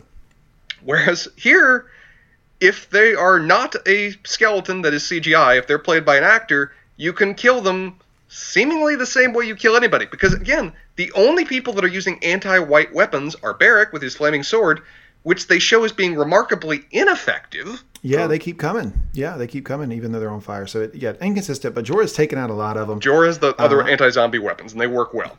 Yeah, good on Jorah. The real MVP of this episode. And then you see Jon start to give up. He's looking around. He's like, well, this isn't good. And then, da-da, da-da-da. Oh, Dany is making her way to the ring. Drogon comes in at just the moment that our hero is about to die. Dragon Ex Machina. They all, I mean, there's... And shout out to the show. I mean, it looks brilliant. It's gorgeous. This is one of the most beautiful scenes they've filmed. These dragons lancing through the zombies is gorgeous. Yeah, and great score too. Very much so. I like the score. And I mean, even as much as I disliked the episode, it still gave me chills. Oh yeah, and it did. The fire's breathing in, and very quickly, Dany is able to take out an awful lot of the whites. Mm-hmm. And first time I watched this, I remember turning to my wife and saying, man, this shit, like, it's over. Like, Dany can just destroy this army at any point she wants to. I was not prepared for Ice Javelin. I was not prepared for Dany to land. I mean, it's just at this point, just that, okay, just destroy the army now. They apparently have nothing to do to mess with you. Just keep going in circles until they're all dead. But yeah, Ice Javelin came out of friggin' nowhere. Yeah, that is preposterous. Like, anyway, so Dany lands, and she starts to load everybody on the back of Drogon, which is like the Westerosi first class flight. And Jon, of course, does not get on. Why? Why does he? The only explanation is your suicidal theory. Yep. His blood is just up and he's not thinking clearly. But why? No, my suicidal theory is now fact. Okay, yeah. It's fact. It's like gravity. And he takes off and he starts fighting more whites, and we see the Night King get handed what looks like an ice javelin. Yeah. He looks up, he cocks, he aims, and the Night King has got a cannon. I mean, we're talking Aaron Rodgers squared here. I mean, he can really throw a football. He can really throw a football over the mountain, Spencer. Yeah, he yanks that thing, he fires it off, and he hits Viserion. Viserion, this is part I don't understand, seems to explode from inside as if he had some sort of... I don't understand. Anyway. He hit the fire gland. You hit the... Okay, all right. Shout out to you. All right, hit the fire gland. I'm guessing. Sure, well, that works. Yeah, that's good for me. And he explodes. Viserion falls down and falls into the lake. Here's the thing. I think in this scene that you are supposed to be emotionally impacted by Dany's reaction to that. Not me. It was when the other dragons screamed. Yeah. When you hear Drogo and Rhaegal. Yeah. They both scream out in anguish. I'd also like to point out Rhaegal nopes right out of there. Like, he is gone. And we don't see him again for the rest of the episode, by the way. We don't see him back in Eastwatch. I theorize that by the time they get back to Eastwatch, Rhaegal is back in Dragonstone. Yes, like, I'm out. Did not know they had that. Discovered an entirely new thing. Did not buy into this transaction. Thank you, gone. Yeah, and now I'd like to draw a parallel between what Jon does here and what Jaime Lannister does. I know you're not going to like this, but what Jaime Lannister does in Spoils of War, where it's a purely emotional reaction. Yeah. And it's a suicide mission, but he is going to go after the Night King. He just starts chopping people down, and he gives them this look, and all the credit in the world to Kit Harington, because he really acted it well. And when I watched it, I thought he was actually going to try to cut through and try to get to him. Mm-hmm. And I think he would have, but there's another ice javelin. And, another 10,000 zombies between him. But, yeah, I agree that it was a purely emotional decision, and he snaps out of it the moment he realizes, oh, crap, they've got another one. If I keep doing this, I'm threatening everyone. Which he should have realized that about 3 minutes ago, but fine, delayed reaction, whatever. Right. So he sees the other ice javelin. He starts screaming, "Leave! Go now! Leave!" Danny hesitates a little bit, but a bunch of whites knock John into the lake. And at that point, there's nothing for her to do. She leaves. Now, I would like to point out that the ice javelin gets thrown at Drogon, but he rolls. He dodges it. So my question is, now that the dragons know about the ice javelin, is it as much of a threat? Right? Because Drogon knows to look for it. He clearly was able to barrel roll out of it. I don't know. I mean, this is clearly meant to draw a comparison between Qyburn's Scorpion that we saw back in Spoils of War, of where this is clearly meant to be the anti-dragon weapon, which raises the wonderful question of who is the Night's King's Qyburn? Is he the one that carries over the ice javelin, that I made this for you, this is our anti-dragon weapon, have fun? Here you grace, here you cool your grace. Yeah, but the same is with the Scorpion, that once they know that they exist, they can avoid them. That this weapon only really effectively works as they either don't know you're throwing it or don't know you have it. Exactly. That was my read on it, is that you get basically Night King, you have one shot at this, and now the dragons know they're going to be on the lookout for it. We know dragons are really smart. We know, to your point, that they're capable of looking for particular weapons and avoiding them. So I don't know. I don't think... Why did he pick... Maybe I'm wrong, but I don't think the Night King's going to be able to do this again. Why did he, under those circumstances then, why did he throw over Dany and gang? Why didn't he pick Drogon for his initial target? Why did he pick Viserion? Because it was more impressive to pick one out of the air? That might be the dumbest part of this episode, and that is saying a lot. But I 100% agree. It makes zero sense to go after anybody but Drogon. Yeah, all your heroes, all of them, are right there. One shot, you've won the war. Yeah. Is he just trying to make it a sporting chance? Yeah, he threw a Hail Mary when really its Hoss pass was right there. Game over, right there, touchdown, done. Anyway, Dany flies off. Drogon doesn't get hit by the second ice javelin. He barrel rolls out of it, and we cut back to Jon. He's getting out of the lake. I guess, hypothermia is not a thing. Well, yeah, but from the show's perspective, I guess we're meant to believe that once the whites go in water, they're completely ineffective. So all the whites that dumped in the water with him, they just fell to the bottom, and Jon was able to come up. And because Jon wasn't out of the water, he was under it, the whites start to move on. And he gets up. Longclaw is surreptitiously right there. He climbs up. I love his sword is waiting for him like Indiana Jones's hat. I know. It's just anyway, he gets the up. edge. And he's clearly very, very cold, and he's weak, and he comes up, and he's ready for one last showdown. You can draw a comparison here to the Battle of the Bastards, right? Yeah. When he just takes his sword up and he's like, all right, there's an army in front of me, but I'm going to go. He does the same thing here, except, is that Uncle Benjen? Oh, yeah, it's Uncle Benjen. He comes in with his big chain fire thing, and he's bap, bap, bap, bap, which seems to be a pretty effective weapon when you're on horseback. We'll learn later, not so much when you're not. Mm-hmm. And he fire whips a bunch of the whites. He picks Jon up. Jon is just astonished, as you would imagine. He has no idea Benjen's still alive. How? Yeah, or quasi-alive. And he puts Jon on the horse. Now, Spencer, did you catch this? That when he puts Jon on the horse, before Jon says anything, Benjen actually says, "I can't pass." No, I didn't hear that. He did. He says, "I can't pass." And then Jon goes, "Come with me." And Benjen gives him kind of a side look and just goes, "There's no time." Okay, I actually did not hear that. I'll need to go back and check that. Yeah, peep it. Point for me. Put it on the scoreboard. But yeah, and that would actually create some consistency, right? Because everybody's like, well, why didn't Benjen just get on the horse with him? I still hate it. I still hate it so much. So let's fix the episode. Well, we can't do that, but let's fix this scene. Spencer, isn't the play here for Jon to fall into the lake, Drogon to take off, and Rhaegal to come down and grab Jon out of the lake? Yes. That's the play. We talked about that at the time when we first watched it, that is how you do this. If you bring Benjen in, you have Benjen reunite with them as they're marching north. There's no reason for him to be coy about this. There's no reason for him to wait to... He's in a situation where he has to just charge through a 100,000 men horde to get to his target. They have such an opportunity to connect Jon with the dragons here in the eyes of everyone. I don't know why they didn't go with it.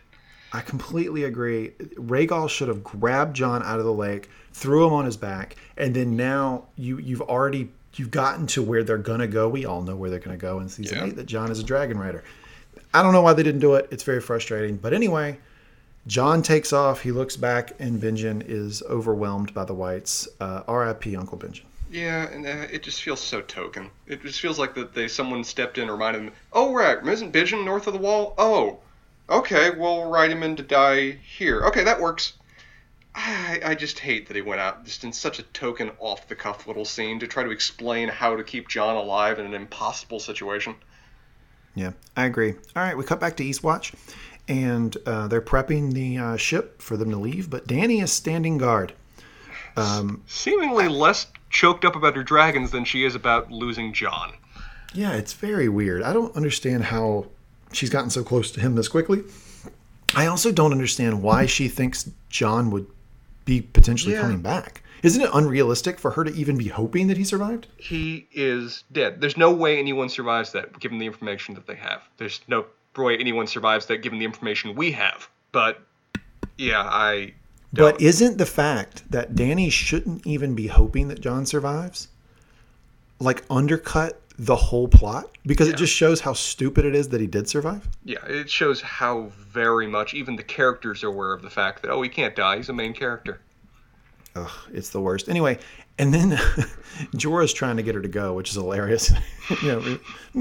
Your Grace, move on from this Jon guy. Come on, come with me. He's real dead, Your Grace. I know he was cute, but come on. He was short. We all agreed that he was short. And then, whoop, you hear the horn. Yeah. There is a slunched over Jon on horseback making his way toward the Eastwatch gate. Dany exhales. She's super excited. They get him on Dany's ship. They start stripping his clothes off, which are basically ice at this point. Dany now sees the heart scar. Yeah.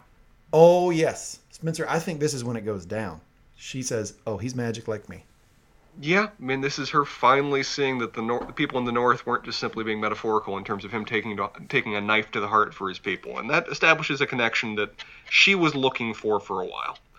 Right, and I give the show credit because they built this up. They put it in multiple scenes of dialogue, which we've pointed out on this podcast. And the culmination is here where she actually sees it. And, shout out Emilia Clarke. She has an emotional reaction upon seeing those scars. Very much so. Jon is still dead 7 times before he ever made it to this scene. But yes, it was a quality plot movement that they got to her reaction. A very legitimate and interesting reaction once she finally sees his own magical connection to the world. Yeah. Okay, moving along here. We go to Winterfell. Sansa is searching Arya's room. She finds her Book of Faces. Only thing I find interesting in this entire scene is that it looks like Sansa does pull out Walter Frey's face. Did you catch that? Yeah, it did look like his, but... Yeah, that's pretty cool. And then Arya comes in. Sansa's spooked. She tries to threaten Arya. She says, I have 100 men here at Winterfell, all loyal to me. Arya says, they're not here now. She goes, where did you get this? She goes, in Braavos, when I was trained to be a faceless man. And this is hilarious because yet again in this season, Sansa goes, what does that mean? I love that she's asking If you remember, she had to ask Bran the same thing about being the three-eyed raven. Yeah. I do appreciate that someone's finally saying, okay, not on the same page as you, haven't had the same circumstances, go back, explain, please. What does that mean? Anyway, Arya insinuates that Sansa wants to rule over Jon. Arya is very intimidating here. Makes mention that she could potentially take Sansa's face. Walks up to her with the dagger, and that is the dagger. Mm-hmm. And then just flips it over on the pommel and gives it to Sansa and walks out. Spencer, I hated this scene. What did you think? What was the point of any of it? What was the point of any of it? I don't get it. I truly don't understand what they're going for here. I mean, it suggests that when she gives the dagger to her that she's, saying, actually, I trust you, I've got your back to some degree. But why all the fronting? What are they going for? What is the point of any of this other than to just try to confuse the reader and create drama? Is there any plot point behind any of these scenes between Arya and Sansa? No. Okay, then we're good. And that's Moving why on. I'm willing to just let it lie there. I didn't like it anyway. Yeah. Cut back to Dany's ship, which is now en route, I would think, to Dragonstone, potentially, I don't know, White Harbor, if they're going back to Winterfell. And Jon wakes up and Dany is there. And they have a touching moment, but see what I did there? And Dany says it was worth losing one of her dragons to see that the threat is real. The fuck she says that? Yeah, not so much. Anyway, she does vow to help Jon defeat the Night King. Yeah. Because now she knows this is a big deal. And then, oh my God, ladies and gentlemen, our Oscar-worthy moment, Jon, figuratively, bends the knee. Yeah. In a scene where he calls her Danny, and she says, Danny? She's going to Who's lapse the last it person off. to call me that? My brother? Not the company you want to keep. Yeah, being a little flirty here. And he says, potential line of the episode, everybody. All right. How about my queen? Yeah. She tears up. She says, I hope I deserve it. And he said, you do. Spencer, fire away. Yeah, I thought that as much as I thought they've really rushed this to some degree, it is a touching scene. It is something that they've been building up of the tension between the two of them, where she's not willing to commit to any cause but her own. He's not willing to yield the sovereignty of his people for someone who's not willing to fight for them. And they finally have come together in shared pain and trauma from what they've just endured. I found it believable. I found it worked to a certain degree, and I then like that it's awkward that he holds her hand too long, because everything about Jon has to be awkward to some degree. Yeah, I don't think he held her hand too long. I think he held her hand the amount that Danny wanted him to hold it, and I think that's why Danny bails. True. And we'll see that later. Anyway, I think we're done with that scene. I mean, I think the whole point of it was to show that Danny was emotionally invested in Jon's survival, that now she knows the threat is real, and now Jon has bent the knee. Yeah. We go north of the wall. Last scene of the episode. The Whites conveniently have very large chains. So this speaks to the theory that you have been referencing throughout this episode. And the Whites pull Viserion out of the ice. And the Night King walks up and he reanimates Viserion. I think the thing to remember here is that Viserion's eyes go blue like a White Walker does. Yeah. Now, he's not a white. He has been reanimated as a dragon, White Walker, ice dragon type thing. He's not a white. So he's not going to continue to decompose, I think. Spencer, anything you want to point out here? I would suggest that's where they're going through, and we've seen that the Night King can create that. But they hurt that theory in this same episode of where they comment that the bear has blue eyes. So if that's what they're going for, they undercut it themselves 40 minutes ago. So, yeah, I agree, but I do think that's what they're going for. I think it's what they're going for, and I also, like you, just looked at the chains and went, sure, yeah, they've got chains that Tyrion would have loved to have had at King's Landing for the Battle of Blackwater on the show, in terms of the amount of effort that would have to have gone to produce those and carry those to this particular battle. Yeah. So, okay. Into the episode. I promised everybody that we would talk about, Spencer, a theory that you've been talking about, that basically this entire episode was a trap laid by the Night King. Let's address that after we grade the episode. Spencer, what's your grade? Worst episode of the season, certainly. Probably one of the bottom three of the entire show. Okay. Letter grade. Letter grade? I mean, not... Are we judging the show as compared to itself or compared to other shows? Because it's never going to be less than a C- for compared to other shows. However you want to do it, man. I mean, purely the show unto itself, I think this episode is, if it's not a failure, it's close to it. It has some legitimately good dialogue and some legitimately wonderful filmed shots that are just lost in the worst plot directions they've ever come about with this show. None of the plot directions make any sense. They're clearly just for the purpose of show progression rather than anything that actually fits with the world that they've built and the prior plot lines that have led to this moment. And even watching it for the first time, the only way we found it palpable was to do what we're going to do here in a minute and make theories to justify what the show just showed us, rather than theories that actually legitimately arise from the circumstances. Yeah, agreed. I give it a D+.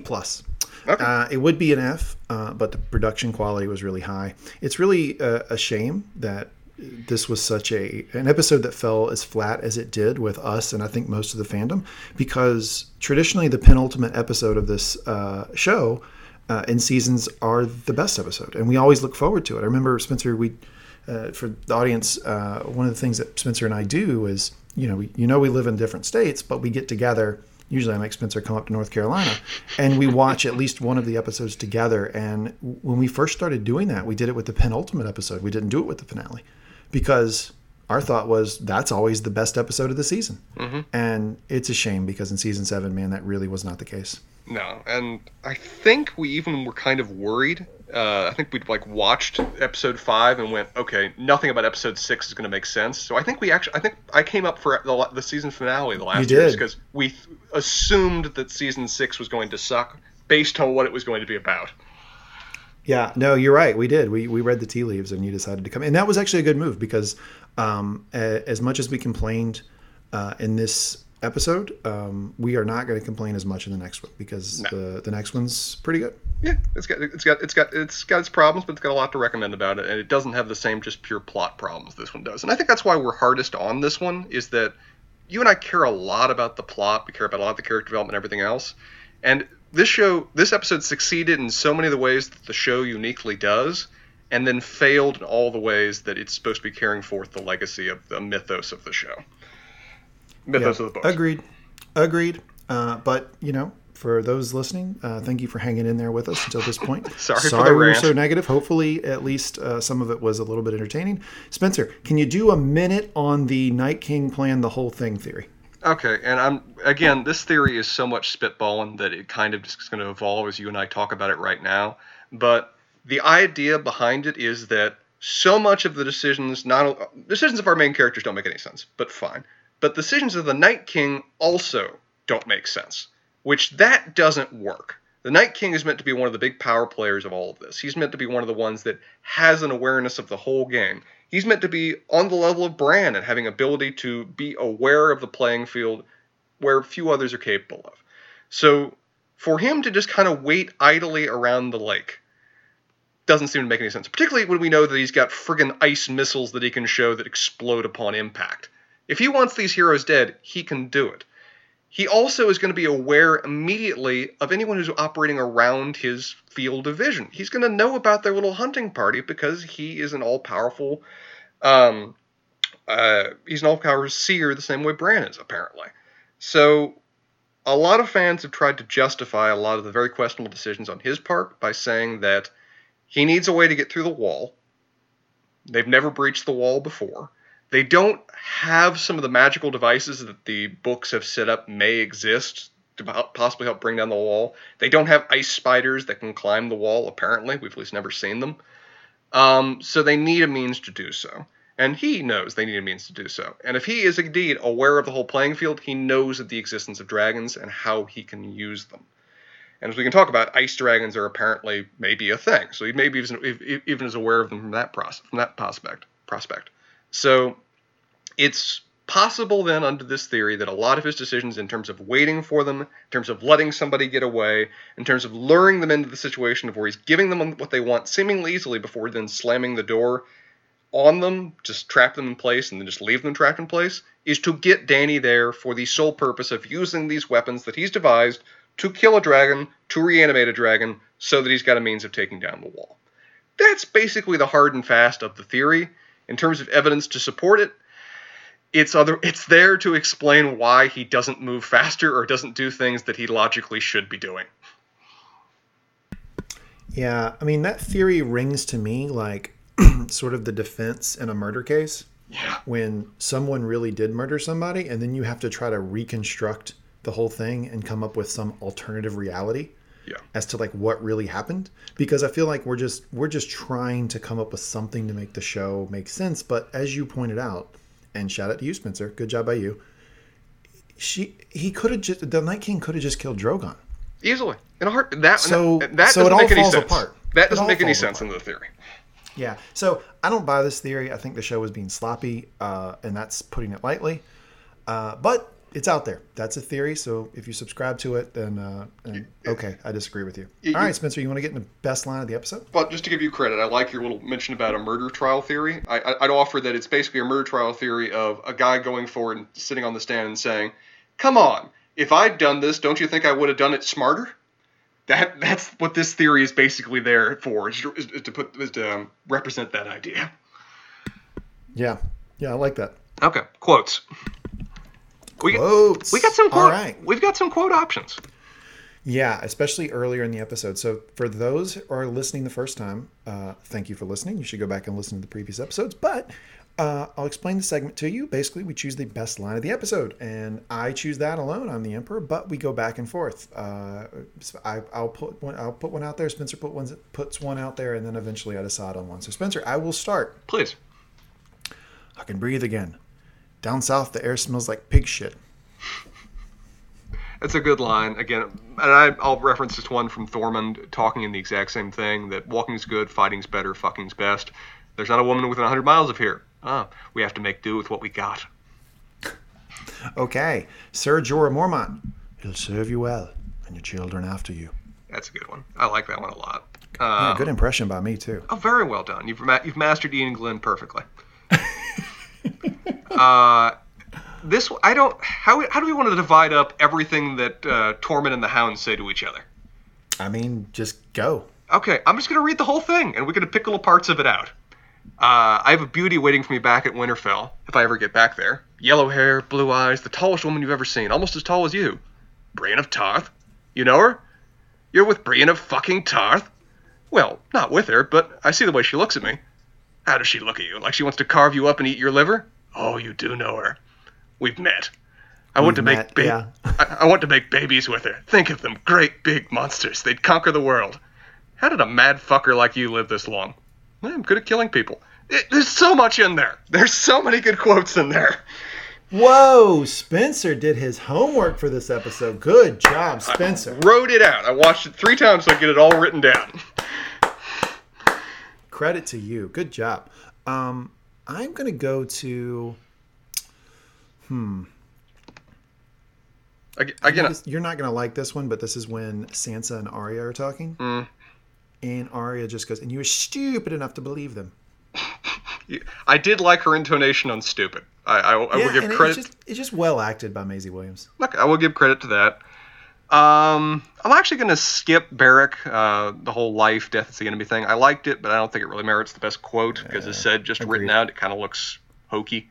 I'll go with Tyrion. Oh, my mistake. I suppose he stares at you longingly because he's hopeful for a successful military alliance. I'm going to go back to Tormund and the Hound. Please. Dick? Cock?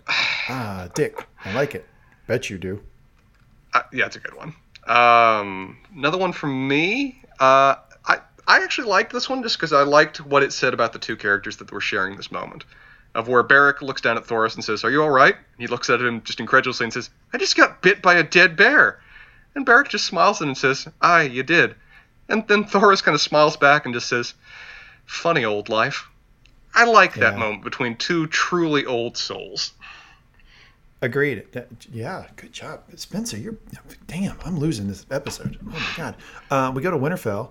I just like this line from Sansa. It sums up everything we've been saying about the Northern Lords for the better part of the season. Mm-hmm. Bloody wind veins.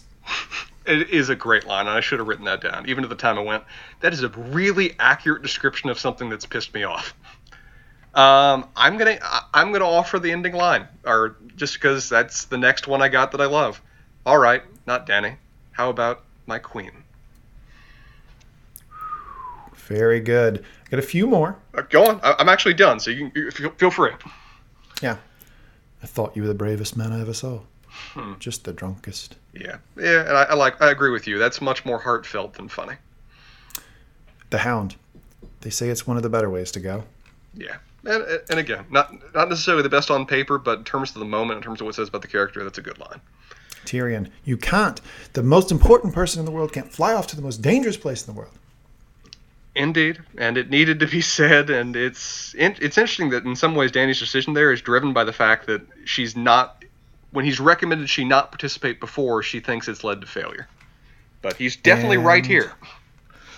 And the last one I've got is, if you die, we're all lost. Everyone, everything. All right. A lot of good entries in best line of the episode. Spencer, are you ready for me to make judgment? How are you going to pick just one? I mean, it said that the actual dialogue was not half bad for much of the episode. We had good options. Ooh, all right. Everybody, ladies and gentlemen, best line of the episode, season 7, episode 6. All right. How about my queen? Okay. Good job, Jon Snow. Yeah, it's a powerful line. It's one of the few moments we've seen Dany truly broken up, of where she's very, very much touched when he says it, and we are too. Yep. No, I think that's the most powerful line of the inconsequential line of the episode. So it had to be it. And good job for Jon. I think that's his first entry in best line of the episode. I would offer as a runner-up everything that Tormund says to the Hound, because yes, please. I know I had to stop myself. I feel like I pick Tormund every episode, so I'm trying to like get off that. This is your affirmative action pick. You're going with John just to have diversity in our quote cast. Well, I like to go with like the funniest lines. Actually, it's not the first John line, by the way, because I also picked him to say, "With your with respect, your grace, I do not need your permission. I am a king." True, that was a good line. I remember that one. Yeah, so he's got two, but I just felt like John bending the knee here. That obviously is one of the most important things that happens, and it happens in one line of dialogue. So. That's the best line of the episode. We now move to a little segment we like to call Big Nerd Bitching. Take it away, Spencer. Okay, as said, we've ranted a lot, so the normal 3 I'm actually going to just reduce to you picking 2. Does that sound all right to you? It does. Fire away. Okay, 3 options. First option, Tywin Lannister. The show very much shows Tywin as if we're always seeing through the eyes of Tyrion.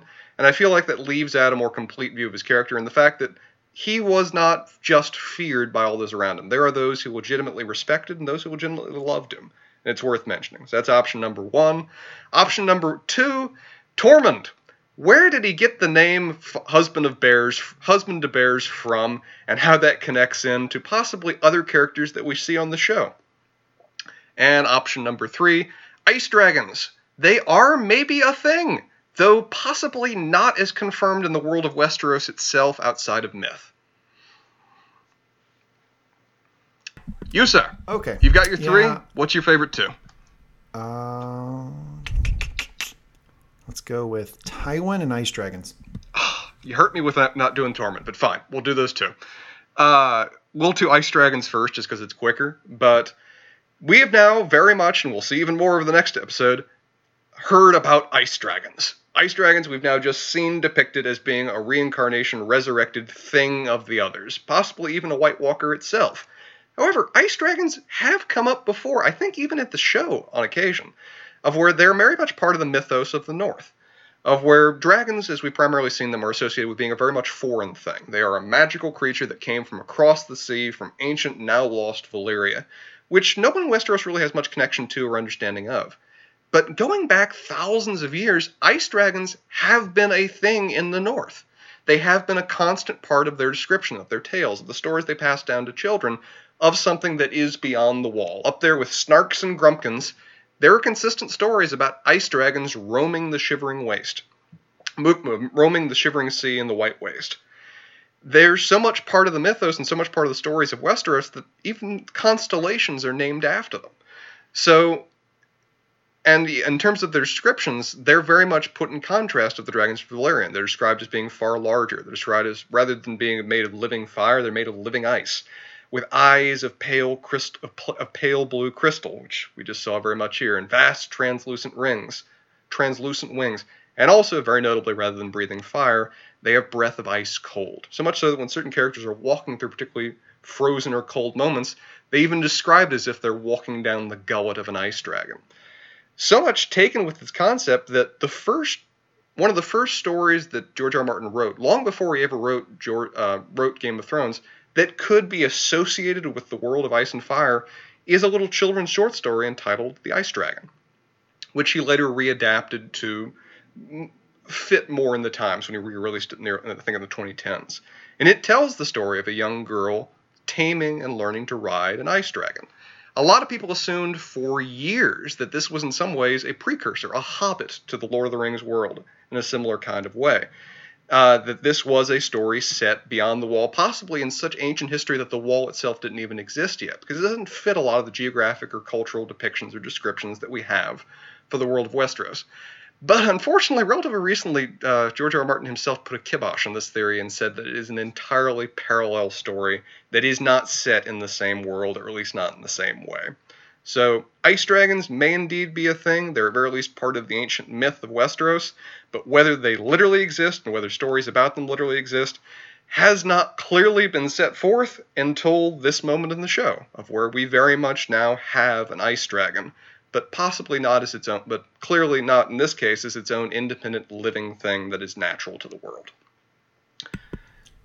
Yeah, so agree with you that the introduction of ice dragons in the show, I don't know if that works with the lore, works with the book and the canon. Mm-hmm. I will say that this issue polls very popularly because people want to know about ice dragons. That's the question that results from this episode, right? You want to know, like, is there precedent for this? What is this thing that I'm seeing? And therefore, Spencer, the fact that you brought this up in Book Nerd Bitching, I appreciate it. Passes both chambers, goes to the president's desk for signature. Good job by you. I appreciate it. Now, Tywin Lannister, who, as we've often discussed, I am much more interested in than you are. I think it's fair to say that you were never very fond of Tywin in any sense of the word. That would be correct. Okay. I'd agree that Tywin is very much, at best, a pragmatically evil bastard. He is always willing to kick the dog to the degree it aids the cause that he believes in. He is the one that, in many ways, a lot of people blame Catelyn Stark for starting this story in terms of kidnapping Tyrion. But it was Tywin that then decided to send the Mountain to basically burn the Riverlands to the ground in response to it.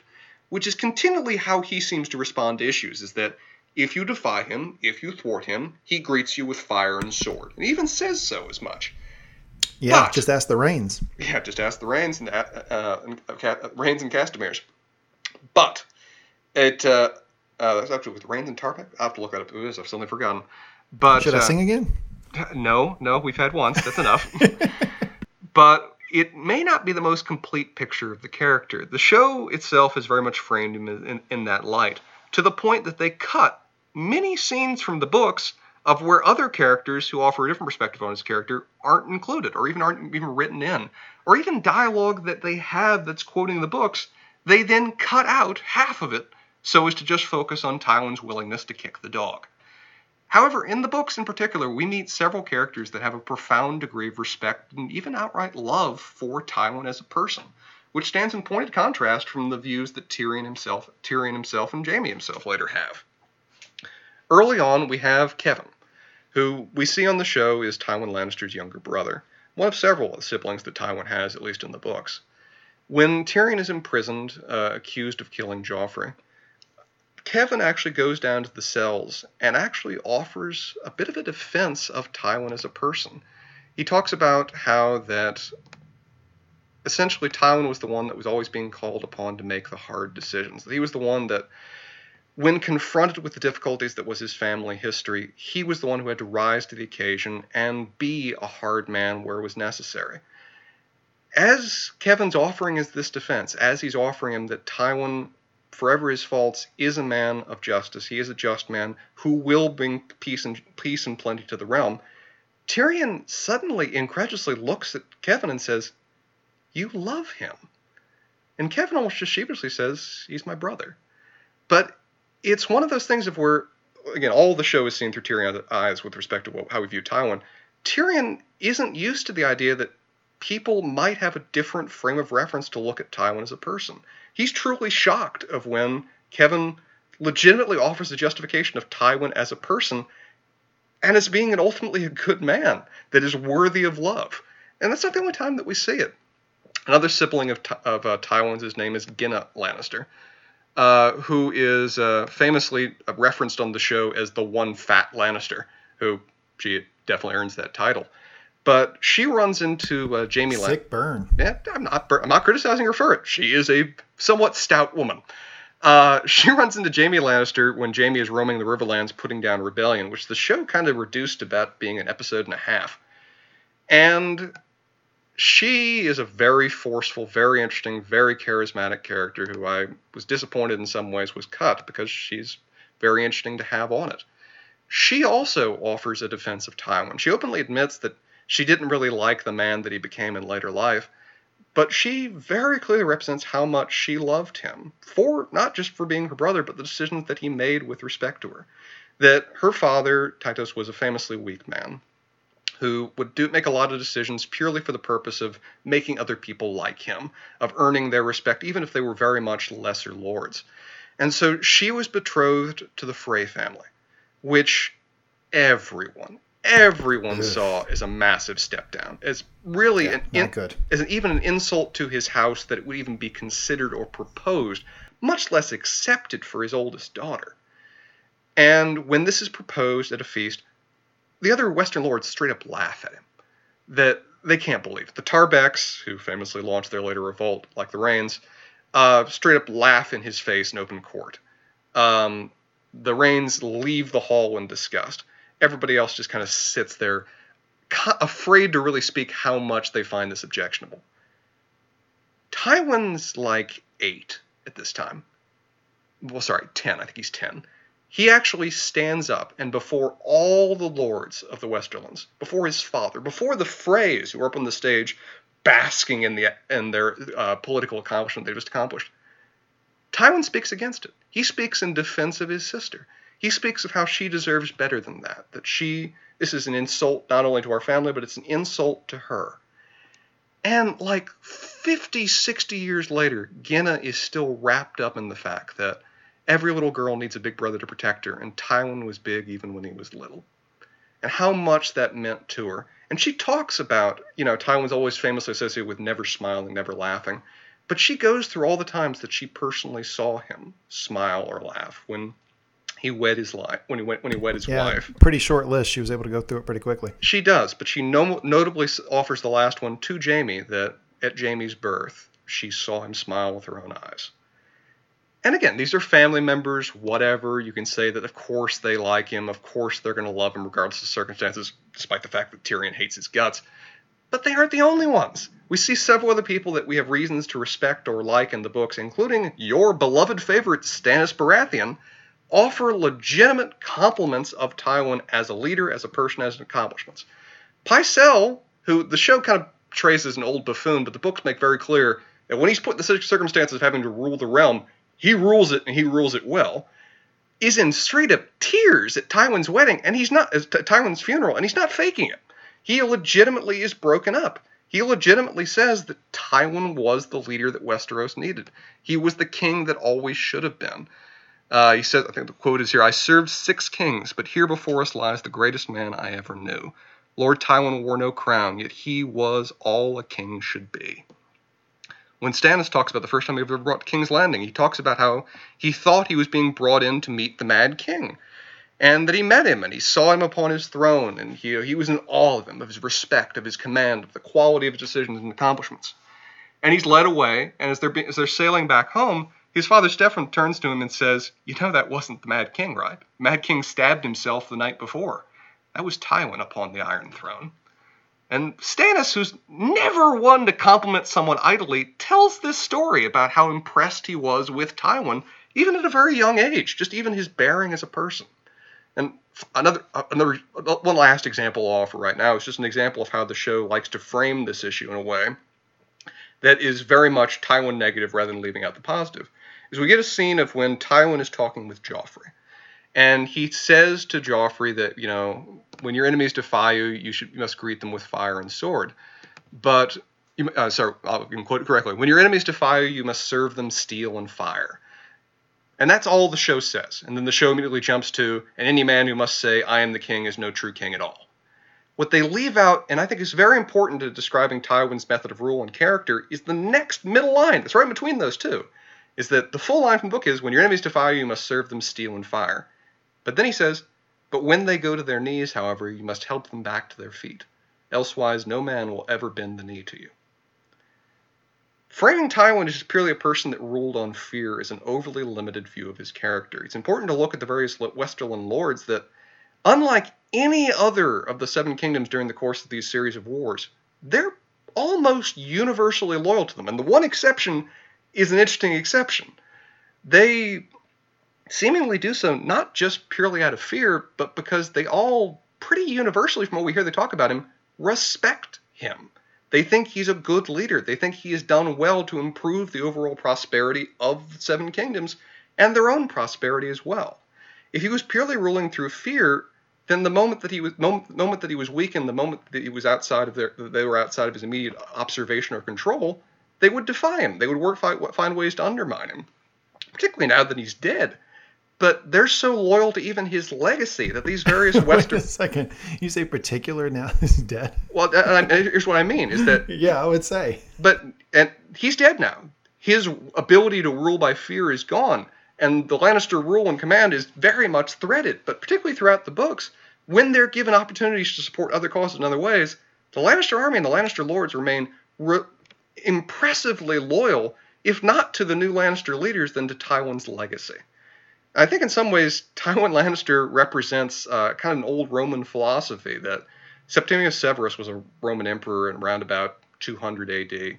And he, on his deathbed, when giving advice to his sons, as recorded by Cassius Dio, tells them that in order to rule successfully, they need to be harmonious, enrich the soldiers, and scorn everybody else. Part of what we condemn Tywin for, and part of what the show in particular seems to not like about Tywin, is that Tywin rules a medieval world. He gives a damn about those who are actually necessary to rule the medieval world, and doesn't really give much of a tosh about anybody else. His loyalty, the nature of his command, the nature of his focus is not to the people, it's to the lords and structures of the realm. And in that regard, he brought about an era of peace and prosperity that the Westeros had not seen in generations. But most of our characters that we see through the eyes of are not part of that community. And for their own reasons and for that reason of perspective, they consistently paint Tywin in a solely negative light, where there is ultimately a more complete picture to be offered.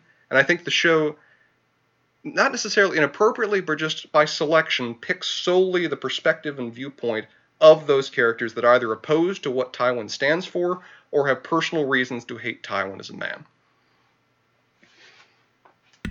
Wow. Okay. All right. I just woke back up. All right. So here's the thing. Yeah.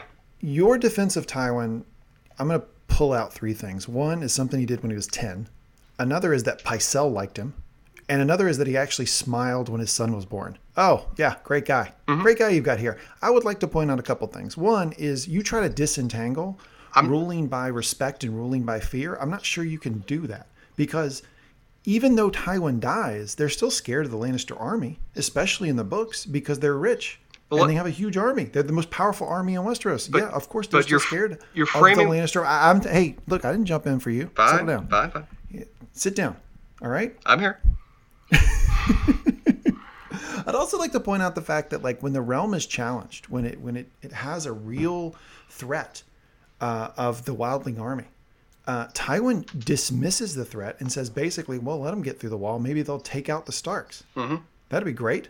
Like, yeah, you're a great ruler of Westeros when like a invader threat you don't care about, you're willing to let go through just to take out one of your other enemies, which by the way is ruling over people who are of a part of your realm.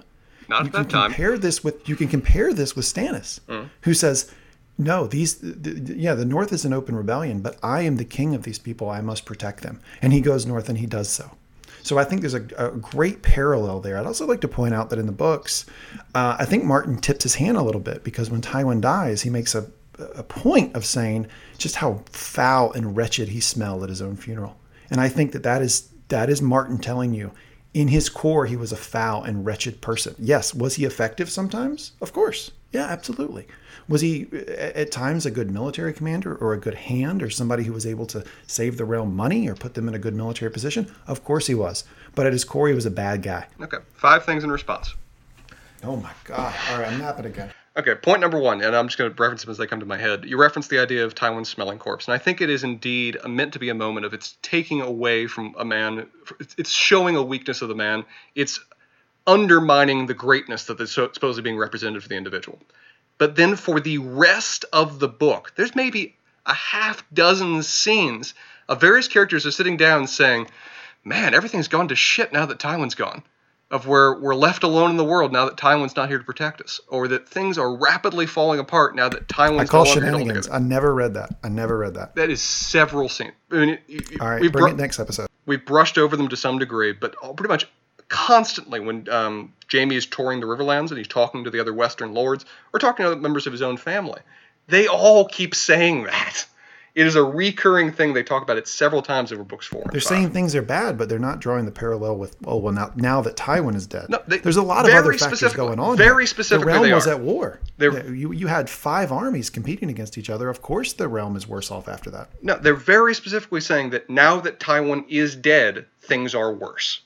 They're very specifically saying that. We can talk about scenes where that comes up. Point number 2. You're confusing a medieval army for a modern army. The Lannister army is not an independent institution. It is a collection of various soldiers that are brought to combat by lords. It only exists to the degree those lords are loyal to a cause.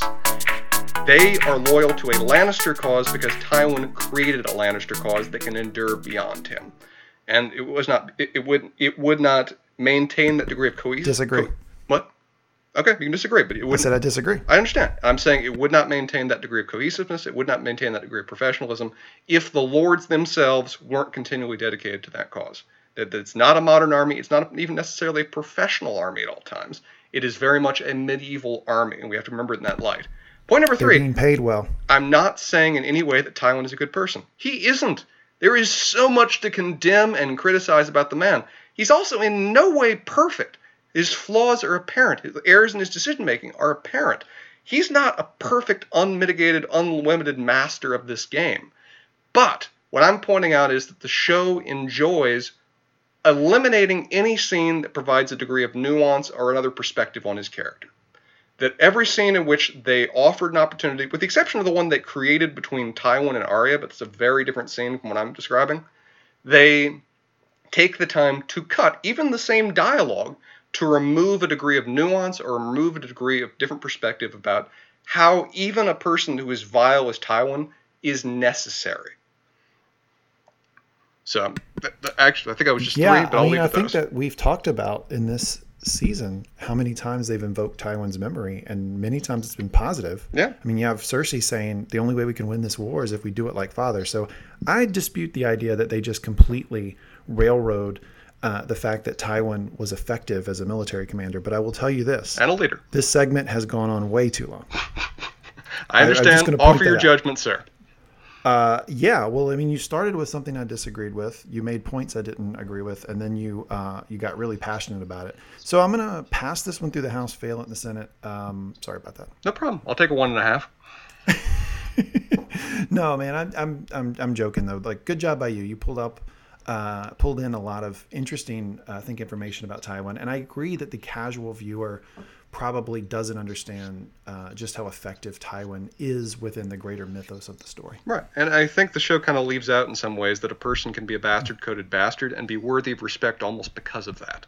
They seem to frame it only as you either have to be Cersei or you have to be Dany, and there's no grounds by which you can be anything other than one of those two. And well, no, they give us some characters that do, like the Hound is one, but I agree not, with not you as a leader. didn't. Not as a leader, though. Yeah. Okay. Fair enough. All right. Well, I think we've hit all of the marks this episode. Spencer, anything else you'd like to say? No, as said, this episode, as much fun as I had talking with you about it right now, it was deflating even at the time we watched it. It, in some ways, it hurt my future hopes for what the show could accomplish, and that was hard to say. Yeah, I agree. Didn't like it, but I did enjoy this conversation. So thanks for doing this with me, Spencer. Mm-hmm. We're going to hit everybody with one more episode of the Got Questions podcast next week, where we tackle Season 7, Episode 7, The Dragon and the Wolf. In the meantime, you can find us at mangumtalks.com. Please click on the upper right-hand corner, contact us, and let us know what you think of the podcast. Give us any questions. Hit us up at the Mangum Talks Facebook page or at Mangum Talks on Twitter. Thanks, Spencer. Any parting words? Had fun, everybody. See you next week. Yeah, me too. Bye.